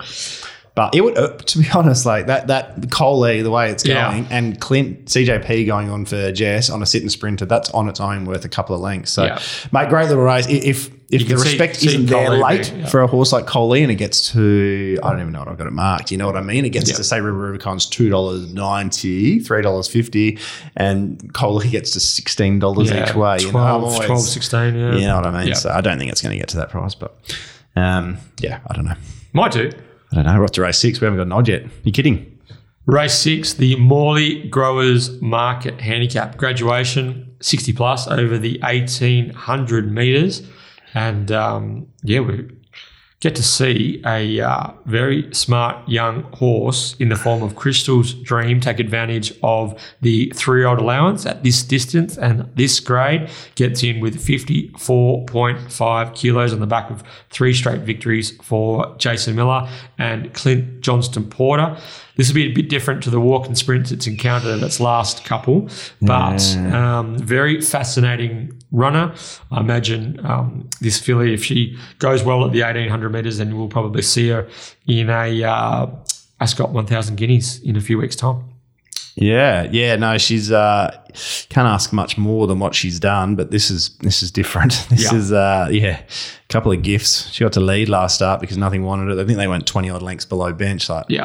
It's pointless, really. It wasn't even a race. It was a track gallop. Before that, Yarra Lee nearly got her in what was a more truly run race. Before that, she's beat Raging Beauty in a maiden. So, this is a rate that would have been great to talk about if we had prices. Yeah. I'm keen to probably look around her, but what price is she going to go up? Yeah. I'm keen to look around her if she sort of goes up $3 or something like that. So it'll be fascinating. I'm really big on, especially don't forget she's got barrier 1 as well. Yeah. We'll know how that is by that stage of the day, but I'm really happy to take on horses drawn well behind horses. Behind leaders, I think will come back on them. And the 2 speed horses in this, to me, look like Hoist of Colours in front, Elementaria outside it. And for me, they're not part of this finish whatsoever. So I think a good draw here could actually be detrimental. It either means she has to get out early if Clint's good enough to get off the fence pre-bend, which is hard from 1, maybe an impossibility, or she has to get out and sprint when a lot of others are perhaps already leveled up type thing. So at this point in time, looking to take her on, but we'll be guided by markets when they come out. We spoke about it earlier. I think Rock Legacy blinkers on. William Pike back to 1,800, and I'm not sure if it's a true stayer. Expecting Pikey to get that extra length out of this horse. It's turning into a little bit of a nonny. It's super consistent, but this is a Pike specialty in that sense. Well, Pike thwarted them last start. Holly stayed in, got pocketed by Troy Turner and on paid. What's that horse's name? I don't think I watched that again thinking, but geez, for a horse that it maybe isn't a true stayer, I think Holly almost did the right thing there. Paige's turn. She should have been off and going. Off and rolling. Yeah, she ended up getting out in the back of Soviet. You're right. Yeah, they were walking in that sense. But I wasn't as critical. It's good for Travis Murray, though. And John O'Pint. Last week, so went to the races. I backed that at Geraldton the start before. I'm pretty sure you're on the winner, weren't you? I told what was I going to say? I saw John O'Pint. He owns 2 horses, Born to Talk and Soviet Spy. He never had a Saturday winner in his life, and he did. Bang, bang. 2 in one day. Got the double. Paul Huckle race 1, and who won in between?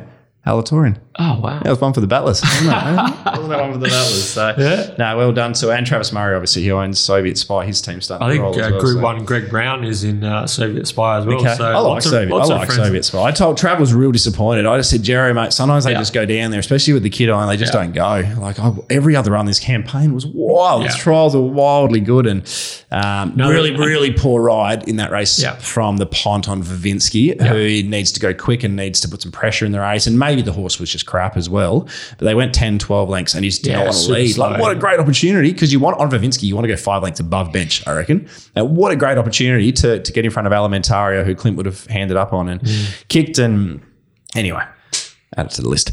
But yes, I think Crystal's Dream might be a little risk here, but that's a lot to do with the map as well. And also, if Crystal Dream and CJP from 1 bounces out and tries to hold, say, leaders back, for argument's sake, and they roll along at her, she could encounter a tempo that she hasn't faced yet. Might also suit her. Might suit her, yeah, that's exactly right. It's a different race, though. Yeah, it is a different race, up to 1,800 off 24 days as well.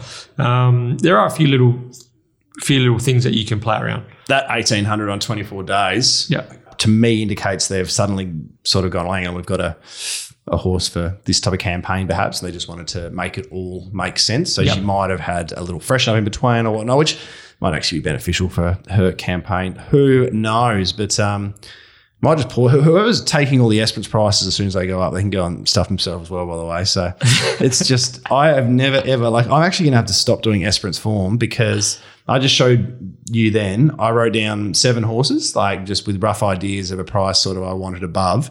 And we're doing this. So I'm still looking every 5 minutes or so, but obviously I wasn't looking at the right time. Missed it by 5 minutes. All 7 have basically halved in price. Whoever's betting at Esperance has incredibly marked accounts and they're absolutely getting walloped. So anyway, I might suck Esperance. That's me sook done. But DJ, back to this race. I think it's far more open than that.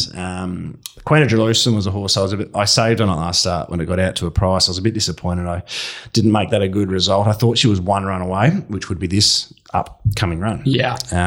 So she looks really I really well like that horse, Queen of Jerusalem, as a prospect. Yeah, she looks really well suited here, and I think a big improvement will also be number 4, Karamundai. It was actually a really good run the other day when dead last.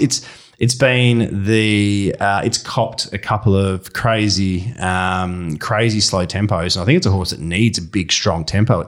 I know its best win was on a heavy deck. Not its best win. One of its wins was on a heavy deck at Pinjarra, but that was a strong tempo day where it had to grind away, kept coming to the line, and I get the feeling if it doesn't have to sprint at the 600, and because it can't sprint with it at the 600. So the wide gate in a moving line, I don't know if it's going to win the race, but I think it'll go better than its SP. But I'm pending what prices go up. I'm looking probably to take on Crystal's Dream, and Queen of Jerusalem's probably the one.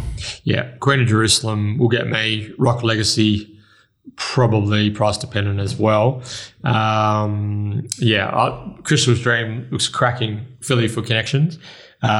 It can win, but I'm thinking it's going to have a 2 in front of it.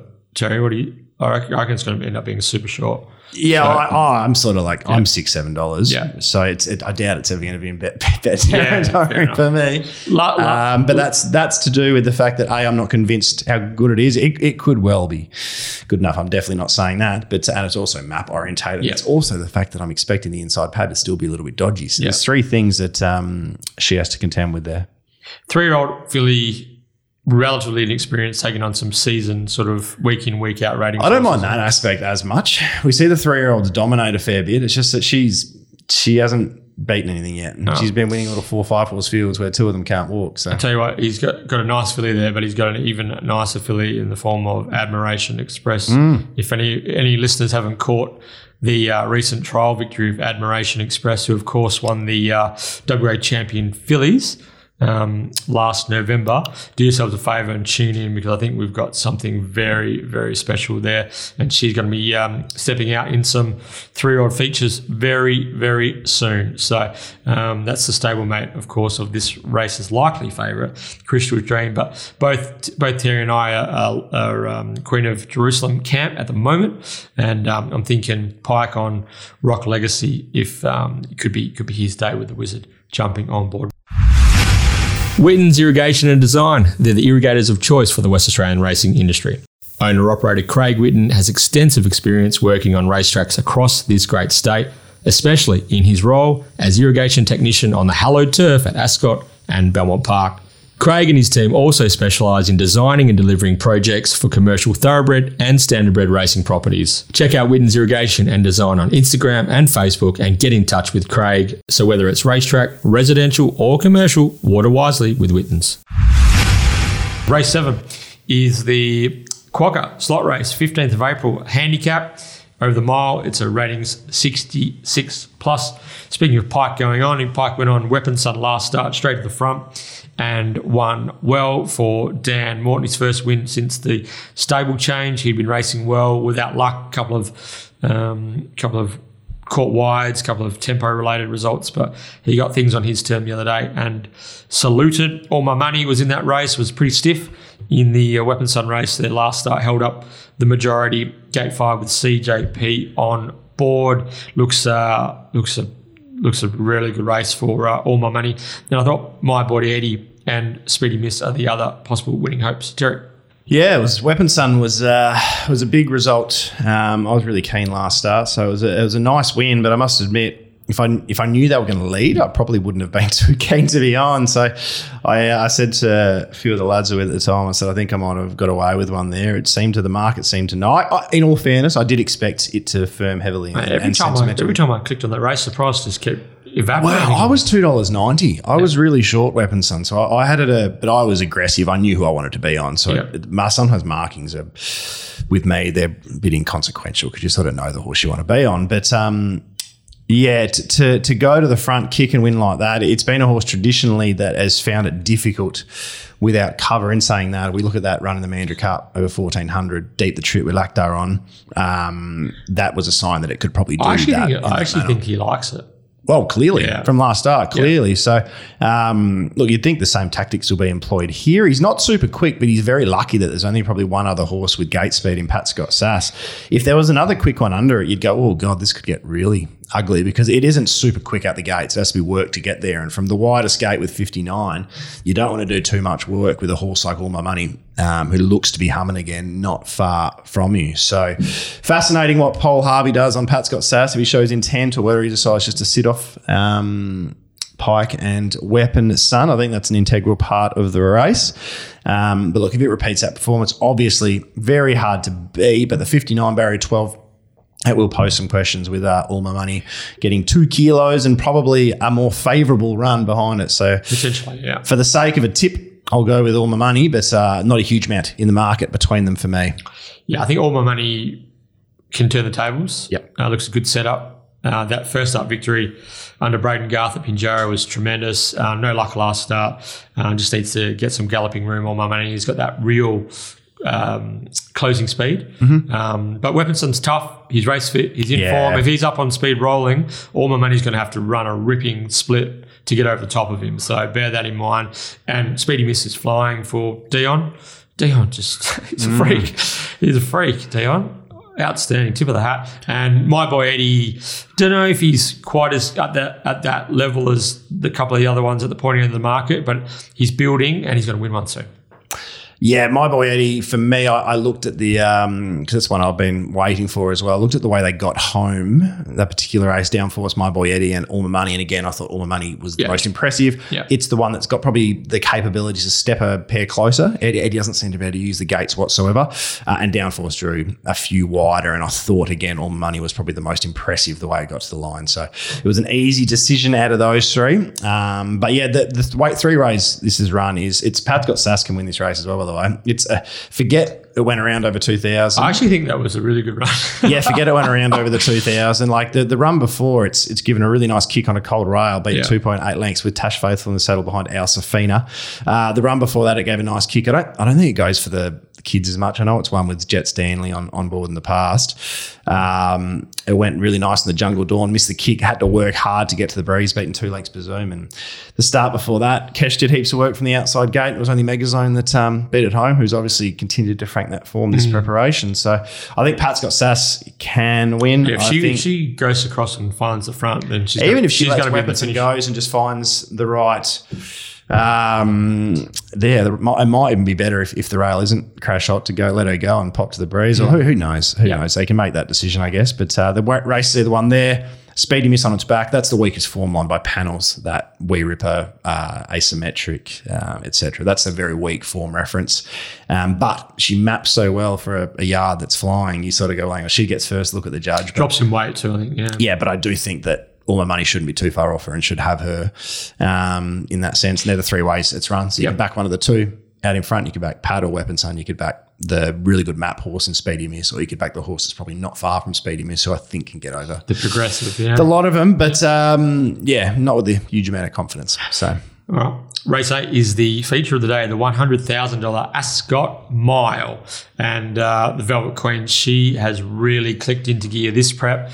Could be argued that she should be unbeaten, actually, in her 5 starts, but 3 wins from those 5 starts. And she was just awesome last start, getting over the top of a very brave big screen. Super fast race, high rating race, over the 1,500 metres there. And she just had too much closing speed on that occasion for big screen, who gave her excellent kick. There was a few nice runs behind them, but in the form of West River Miracle and West River Miracle and No Apology in the same race. I thought they were okay, and they're going to improve as the preparation progresses. But I actually think the biggest danger to the Velvet Queen is a horse by the name of Corn Cob.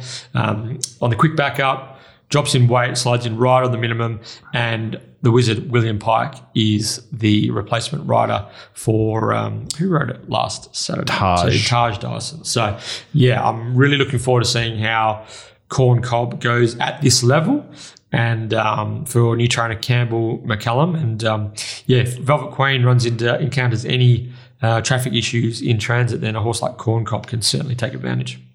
Really disgruntled about Esperance, BJ. What a waste of time doing all the form. I don't know who's betting Esperance, but dearie me. But what about the exchange? What about Betfair? Yeah, that's exactly that's all I can do. That's literally all I can do now is hope that. And they do often get the wobble. Brad's someone that says it quite a lot. People want to be on a certain horse, it gets walloped. Oof, that was a loud whack, and then Betfair auto corrects itself. So you got to be smart in that situation not to dive in at bottom price after it's been walloped, which sometimes it's hard not to do. But you got to remember the opportunity to back the horse will always be there, even if it means a low price. Anyway, I'm trying to tell myself that, by the way. This is the one race we've got some market to look at. Brad's up. Brad's up for this race. He went up the other day. I'm with you. I found this the easiest race in the entire card to do, and I don't know if I'll have a bet. The Velvet Queen, for me, will probably stalk Corn Cob. I think it's a great map for Corn Cob, despite the awkward-looking gate, because big screen might get across Cockney Crew. Chevelle de Varga will spear across and might breeze if that occurs. Otherwise, might tuck in. But there should be enough speed for Corn Cob to come across. There should be excellent speed. Sit outside of West River Miracle, and I think Chris Parnham will probably just look to kick up and follow Corn Cob everywhere it goes. I think the Velvet Queen's going to be too brilliant for Corn Cob over the 1,800, but like the way I've marked, my markers this race were $1.90 the Velvet Queen, $4.40 Corn Cob, $11 Big Screen. I think Big Screen was the beneficiary of having, it was almost uni time that kicked up to leaders back. It then had the now retired Sentimental Queen in the breeze, and it had the sort of plodding away Bruce. Bruce will win one. Probably not one of these, but Bruce will win one soon. I think it's going better than the numerical form suggests. So it had one of those maps that allows you to go quick, shake them off, and then the Velvet Queen establish a margin. I know it only won by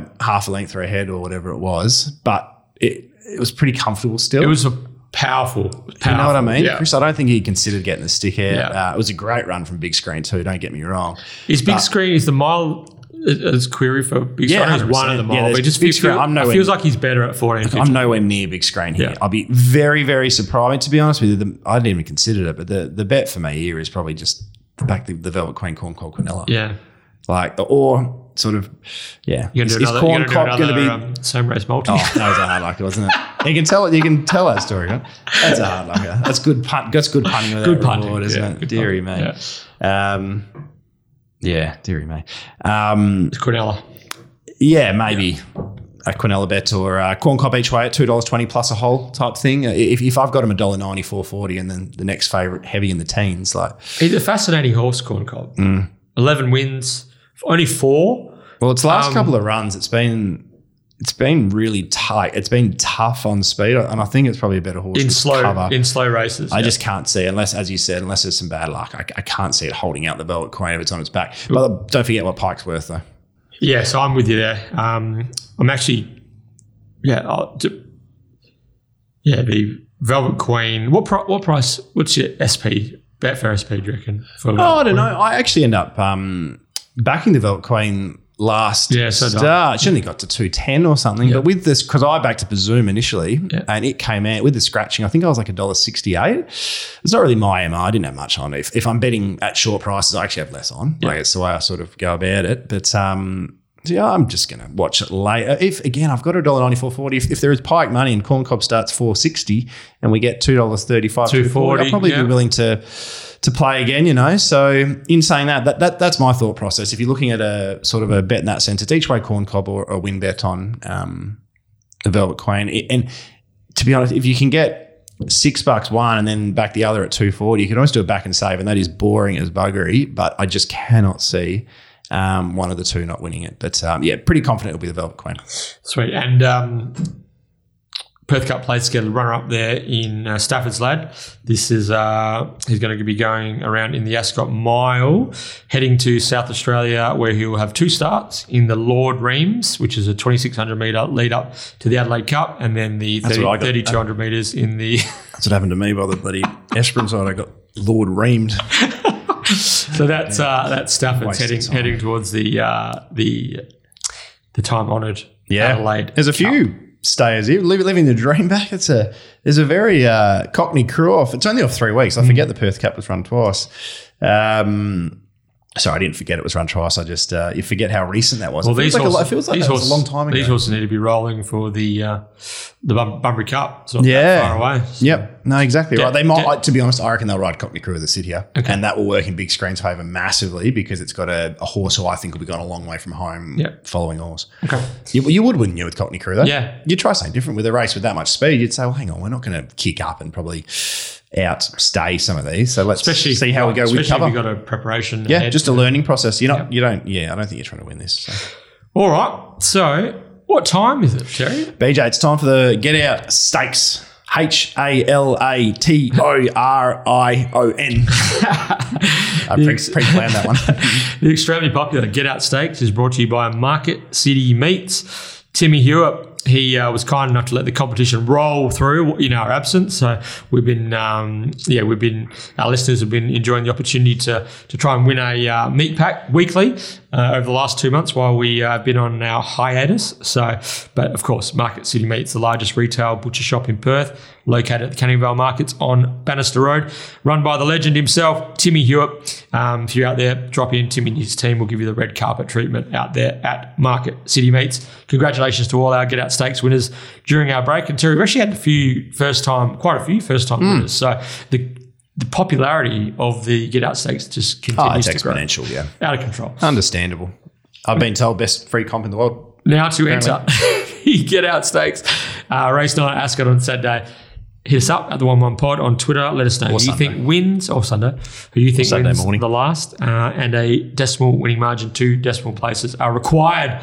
Remembering, of course, the Sam White rule, who, the mastermind himself, Sam White. First in, best dressed. First in, best dressed. And you have to get the spelling right too.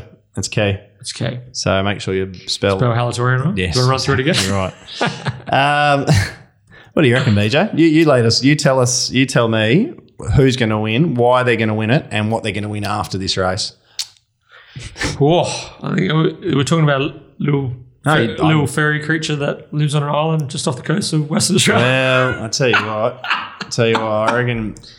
Yeah, I reckon if you're a slot old, is it a warm and fuzzy little creature or what? I reckon you give me a spell. I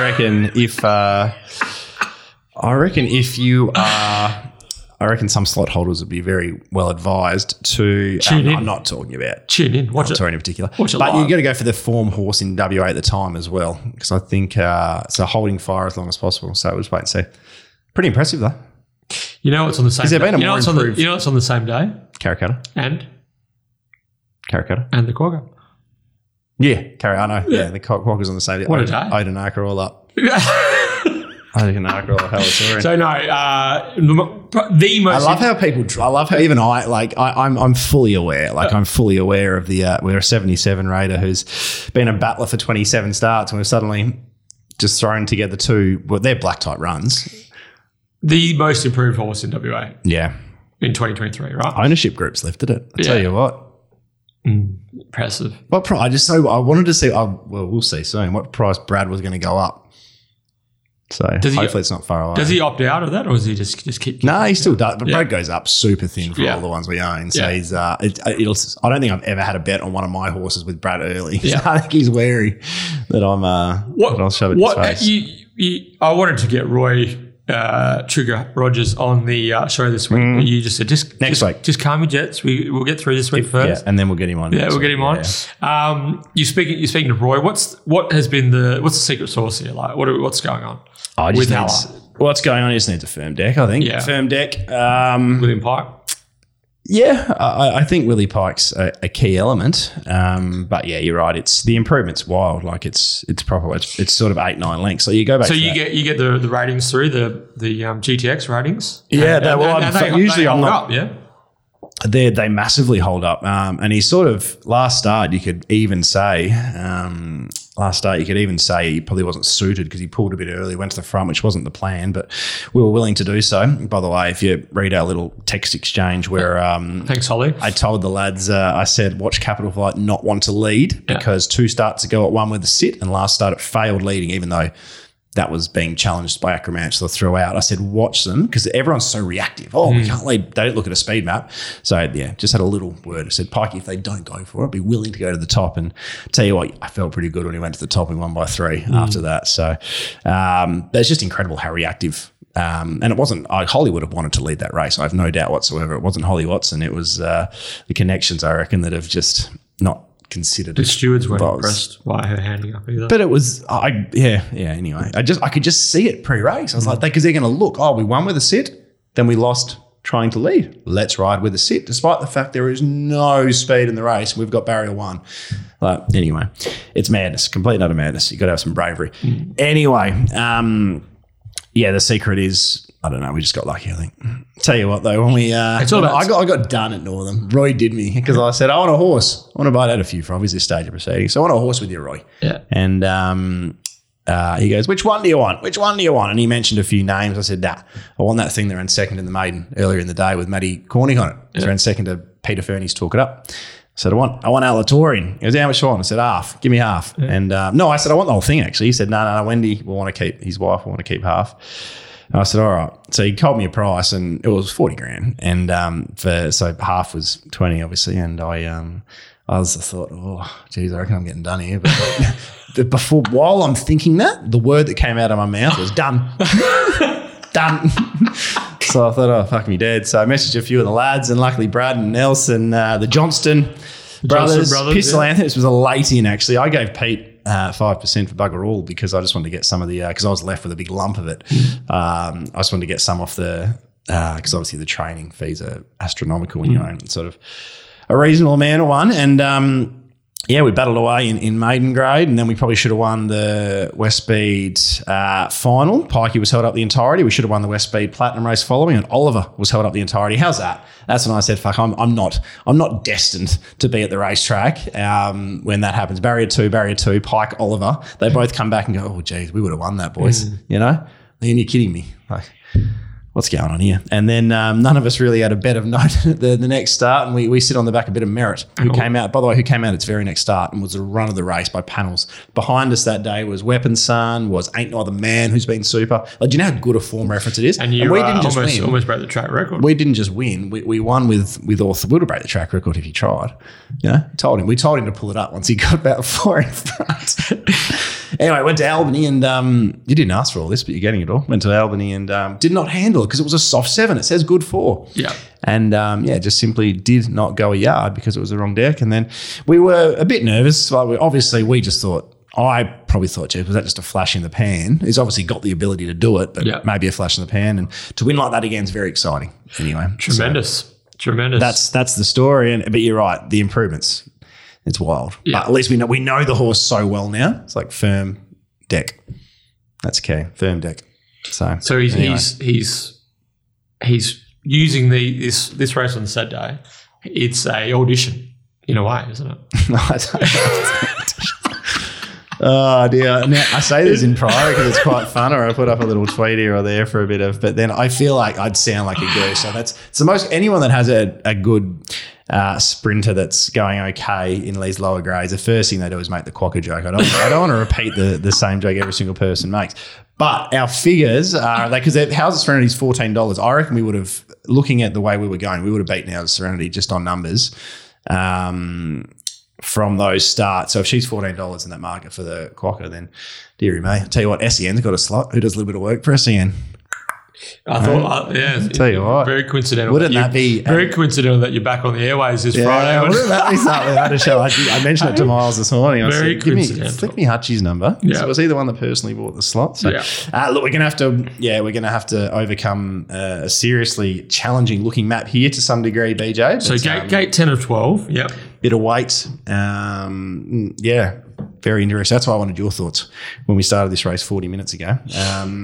My thoughts are good luck beating Halatorian, I think.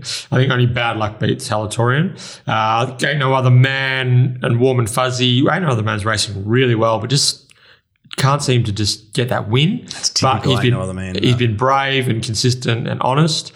Do you know how much weight he gets on Halatorian for the run back on the 17th of the 12th? What's the turnaround? 7.5, I think. Yeah. And he was, and he comes out of the race that Warm and Fuzzy won. In saying that, he finished about 7.5 lengths behind us as well. So. Yeah, he got cast out, yeah. Warm and Fuzzy, I tell you what, Ash, I remember backing Warm and Fuzzy in a race first up, Brad Parnham on board at Ascot. I think it took like 2:10. It started $3 and ran last in a field of 6. That's good punting. Awesome. And two starts later, after winning a Mount Barker Maiden, I think it was gone, with Ash Maley, and I think he's won 6 races with it, 4 Saturday races, I think. Yeah. He's just done... More in store too. Sorry? More in store too. Yeah. He's just one of those horses who keeps, like, every time you raise the bar for him, he measures up. So, but he's drawn 11, so he's drawn one outside you, Warm and Fuzzy, with Taj on board. So, you're kind of both in the same boat. But for me, I just feel like the way Halatorian is racing, loving Pike, loving the firm decks, unless it's tremendously unlucky or, like randomly caught 4 wide no cover, I think Hala should get the chockies again. Yep. Interesting map with Ain't No Other Man in one. Everyone's going to just naturally say, well, that's your leader. But Ain't No Other Man's a horse that can be really good from the gates, but on some days it can be like last start, it can be really wobbly from the machines as well. So in a race where there's no speed, there's always a few more that look to come across, and I don't think they'll have much of an option with Warm and Fuzzy. I know that Ash May likes a horse ridden with a bit of cover if possible. It did win leading last campaign, but I mean, that's not really a possibility, you'd think, from this position. You've got to just be aggressive and hope that now it's a fit horse and can keep rolling. Yep. But then you've got Honeydew from 9. I presume their tactics will probably be to let us go and follow Halatorian. And then he's got what I don't think is super quick. So I don't know. It wouldn't surprise me if Halatorian ends up 1-1. Wouldn't surprise me if Halatorian ends up in front. It wouldn't surprise me if Halatorian ends up 3 deep no cover as well. So it's a fascinating one in that sense. Price wise, tactics on Blow Me Out could be interesting. Blow Me Out's a nice horse too. Blow Me Out, 2 trials. If it goes forward, it could be leading up the 3 wide line, and then all of a sudden, where the wizard is, he's right on his back. So yeah. Oh, there's also the map has potential for this to turn ugly for us as well. So we have times where we're not the quickest horse out of the gates. You need to remember that as well. What price are you thinking, Halatorian? I found it very difficult to mark, and so I this is the horse I would like to be on, but I'm also I'm pretty happy to probably just watch it, and I'm enjoying this ride immensely at the moment. So if it transcends punting to some degree. But what price were you? I was thinking about $3. Yeah, okay. Yeah, I'd marked him high 2s initially, but then $3 would be nice. I saw the figures and whatnot, and you thought, gee whiz, you could even have him a touch shorter. It's a nice setup for Hammermill, by the way. Yeah. It wasn't suited by the 1,000. Ran the quickest last 2 of the day. Do you know Halatorian ran the 4th quickest last 2? Ran the quickest last 2 of the race despite leading and going above bench to the turn. Oh, that's the sign. That's something I love to see for a proper racehorse. So anyway, do you remember King Coolcat? Yeah. It's got a bit of King Cool Cat, apart from the fact we broke our maiden a little bit earlier. Yeah. It's got a bit of King Cool Cat about Bit it. of King Cool Cat. Yeah. So the plan will just be to try and win this. And geez, if we can win this by margin, I won't come as quietly next week. Bit meek. Dear me. Dear me. But yeah, Halatorian for me in the Get Out Stakes. So I imagine he's going to be a very popular entry. Yes. Great map for my dilemma as well. It won't look like that on paper, but I expect this race to have a really nice wide line moving into it. And I think my dilemma, while it was a good winner last start, I think we both had something on small last start, didn't we? Yeah. I don't think it's impossible that she can win again as well as the last horse standing late in the day. So there you go. Put Pims Royale in your first forwards as well. But don't do that, no. Don't do that? No, you can if you want. We might have heard BJ's Maddie. You'd probably take the place prize. Yeah, maybe. Yeah. Okay, so let's take a break and we'll be back with our best, our Maddies and our lays for Ascot Mile Day. Okay, team, during the ad break, with no odds available, only odds available for one race on Saturday at the moment, being the Ascot Mile Race 8. What's going on? The It's Guru, 12:30. I know, the Guru and I have made an executive decision that we're not going to give out our best, our Maddies or our lays for this meeting without odds. It just doesn't seem like the right thing to do. Instead, we will get them published on the Betfair hub under the 1-1 umbrella there at the Betfair Education Centre there. So betfair.com.au. Terry and my best, our Maddie and our lay for this Ascot Mile meeting will be on the Betfair hub. So go check that out. Very good, BJ. Yeah. That's it. We got through 153, our return hit out, both blowing a bit, understandable. No barrier trials heading in. Got a bit of off our chest as well. Yeah. Well, I got plenty more, I reckon, but we'll save that. I like to warm into it, so we'll save that for episode 154. I always say 154 is the best, but well done to Sammy White knocking off Jordan Turner, who's a very hard man to knock off at the Masters. So incredible performance. Dug deep, early lead. Jordan levelled up and he said, you know what, I got a little kick in me. A bit of divine in Nana from race 1 yesterday. He just sort of said, I might be in trouble here, but hang on. There is something coming. So well done to Sammy White. We got anyone lined up next week? Not sure yet. All right, we'll throw your hat in the ring. And you talking about for the mastermind? Yeah. Throw your hat in the ring. No one is booked yet. Yeah, throw your hat in the ring. I'd like to see more first timers, to be honest. We go for a lot of the you said we got a lot of first time entrants into the Get Out Halatorian. So this week, and going forward, I'd like more newbies in the mastermind. You know, even some people in the racing. Definitely people in the racing industry too. Yeah. But everyone, just get involved. Everyone's welcome. Exactly right. That's us. We'll get a guest on next week. I'll have a good chin wag to someone. Yep. Halatorian wins by over 3. It'll be Roy under 3 not. That's the line if we get Roy Rogers on next week. So if you don't want to hear from Roy, cheer for Halatorian to be beaten by under 3 lengths, to win by under 3 lengths. This week, but good luck on the punt, whenever it may be, Saturday, Sunday. Good luck at Geraldton as well. If you're the person taking the Esperance odds, then go and shove it up your places and until shout out to our producer Jen as well. That's where I was going next. has been enjoying not have to sift through this absolute rabble of a podcast. Absolute fucking but Jen, we've just dragged you back out of retirement, and we appreciate everything you do for us to make us sound half reasonable, regular. That's a stretch, I'd say. But no, appreciate Jen's work immensely, and until next week.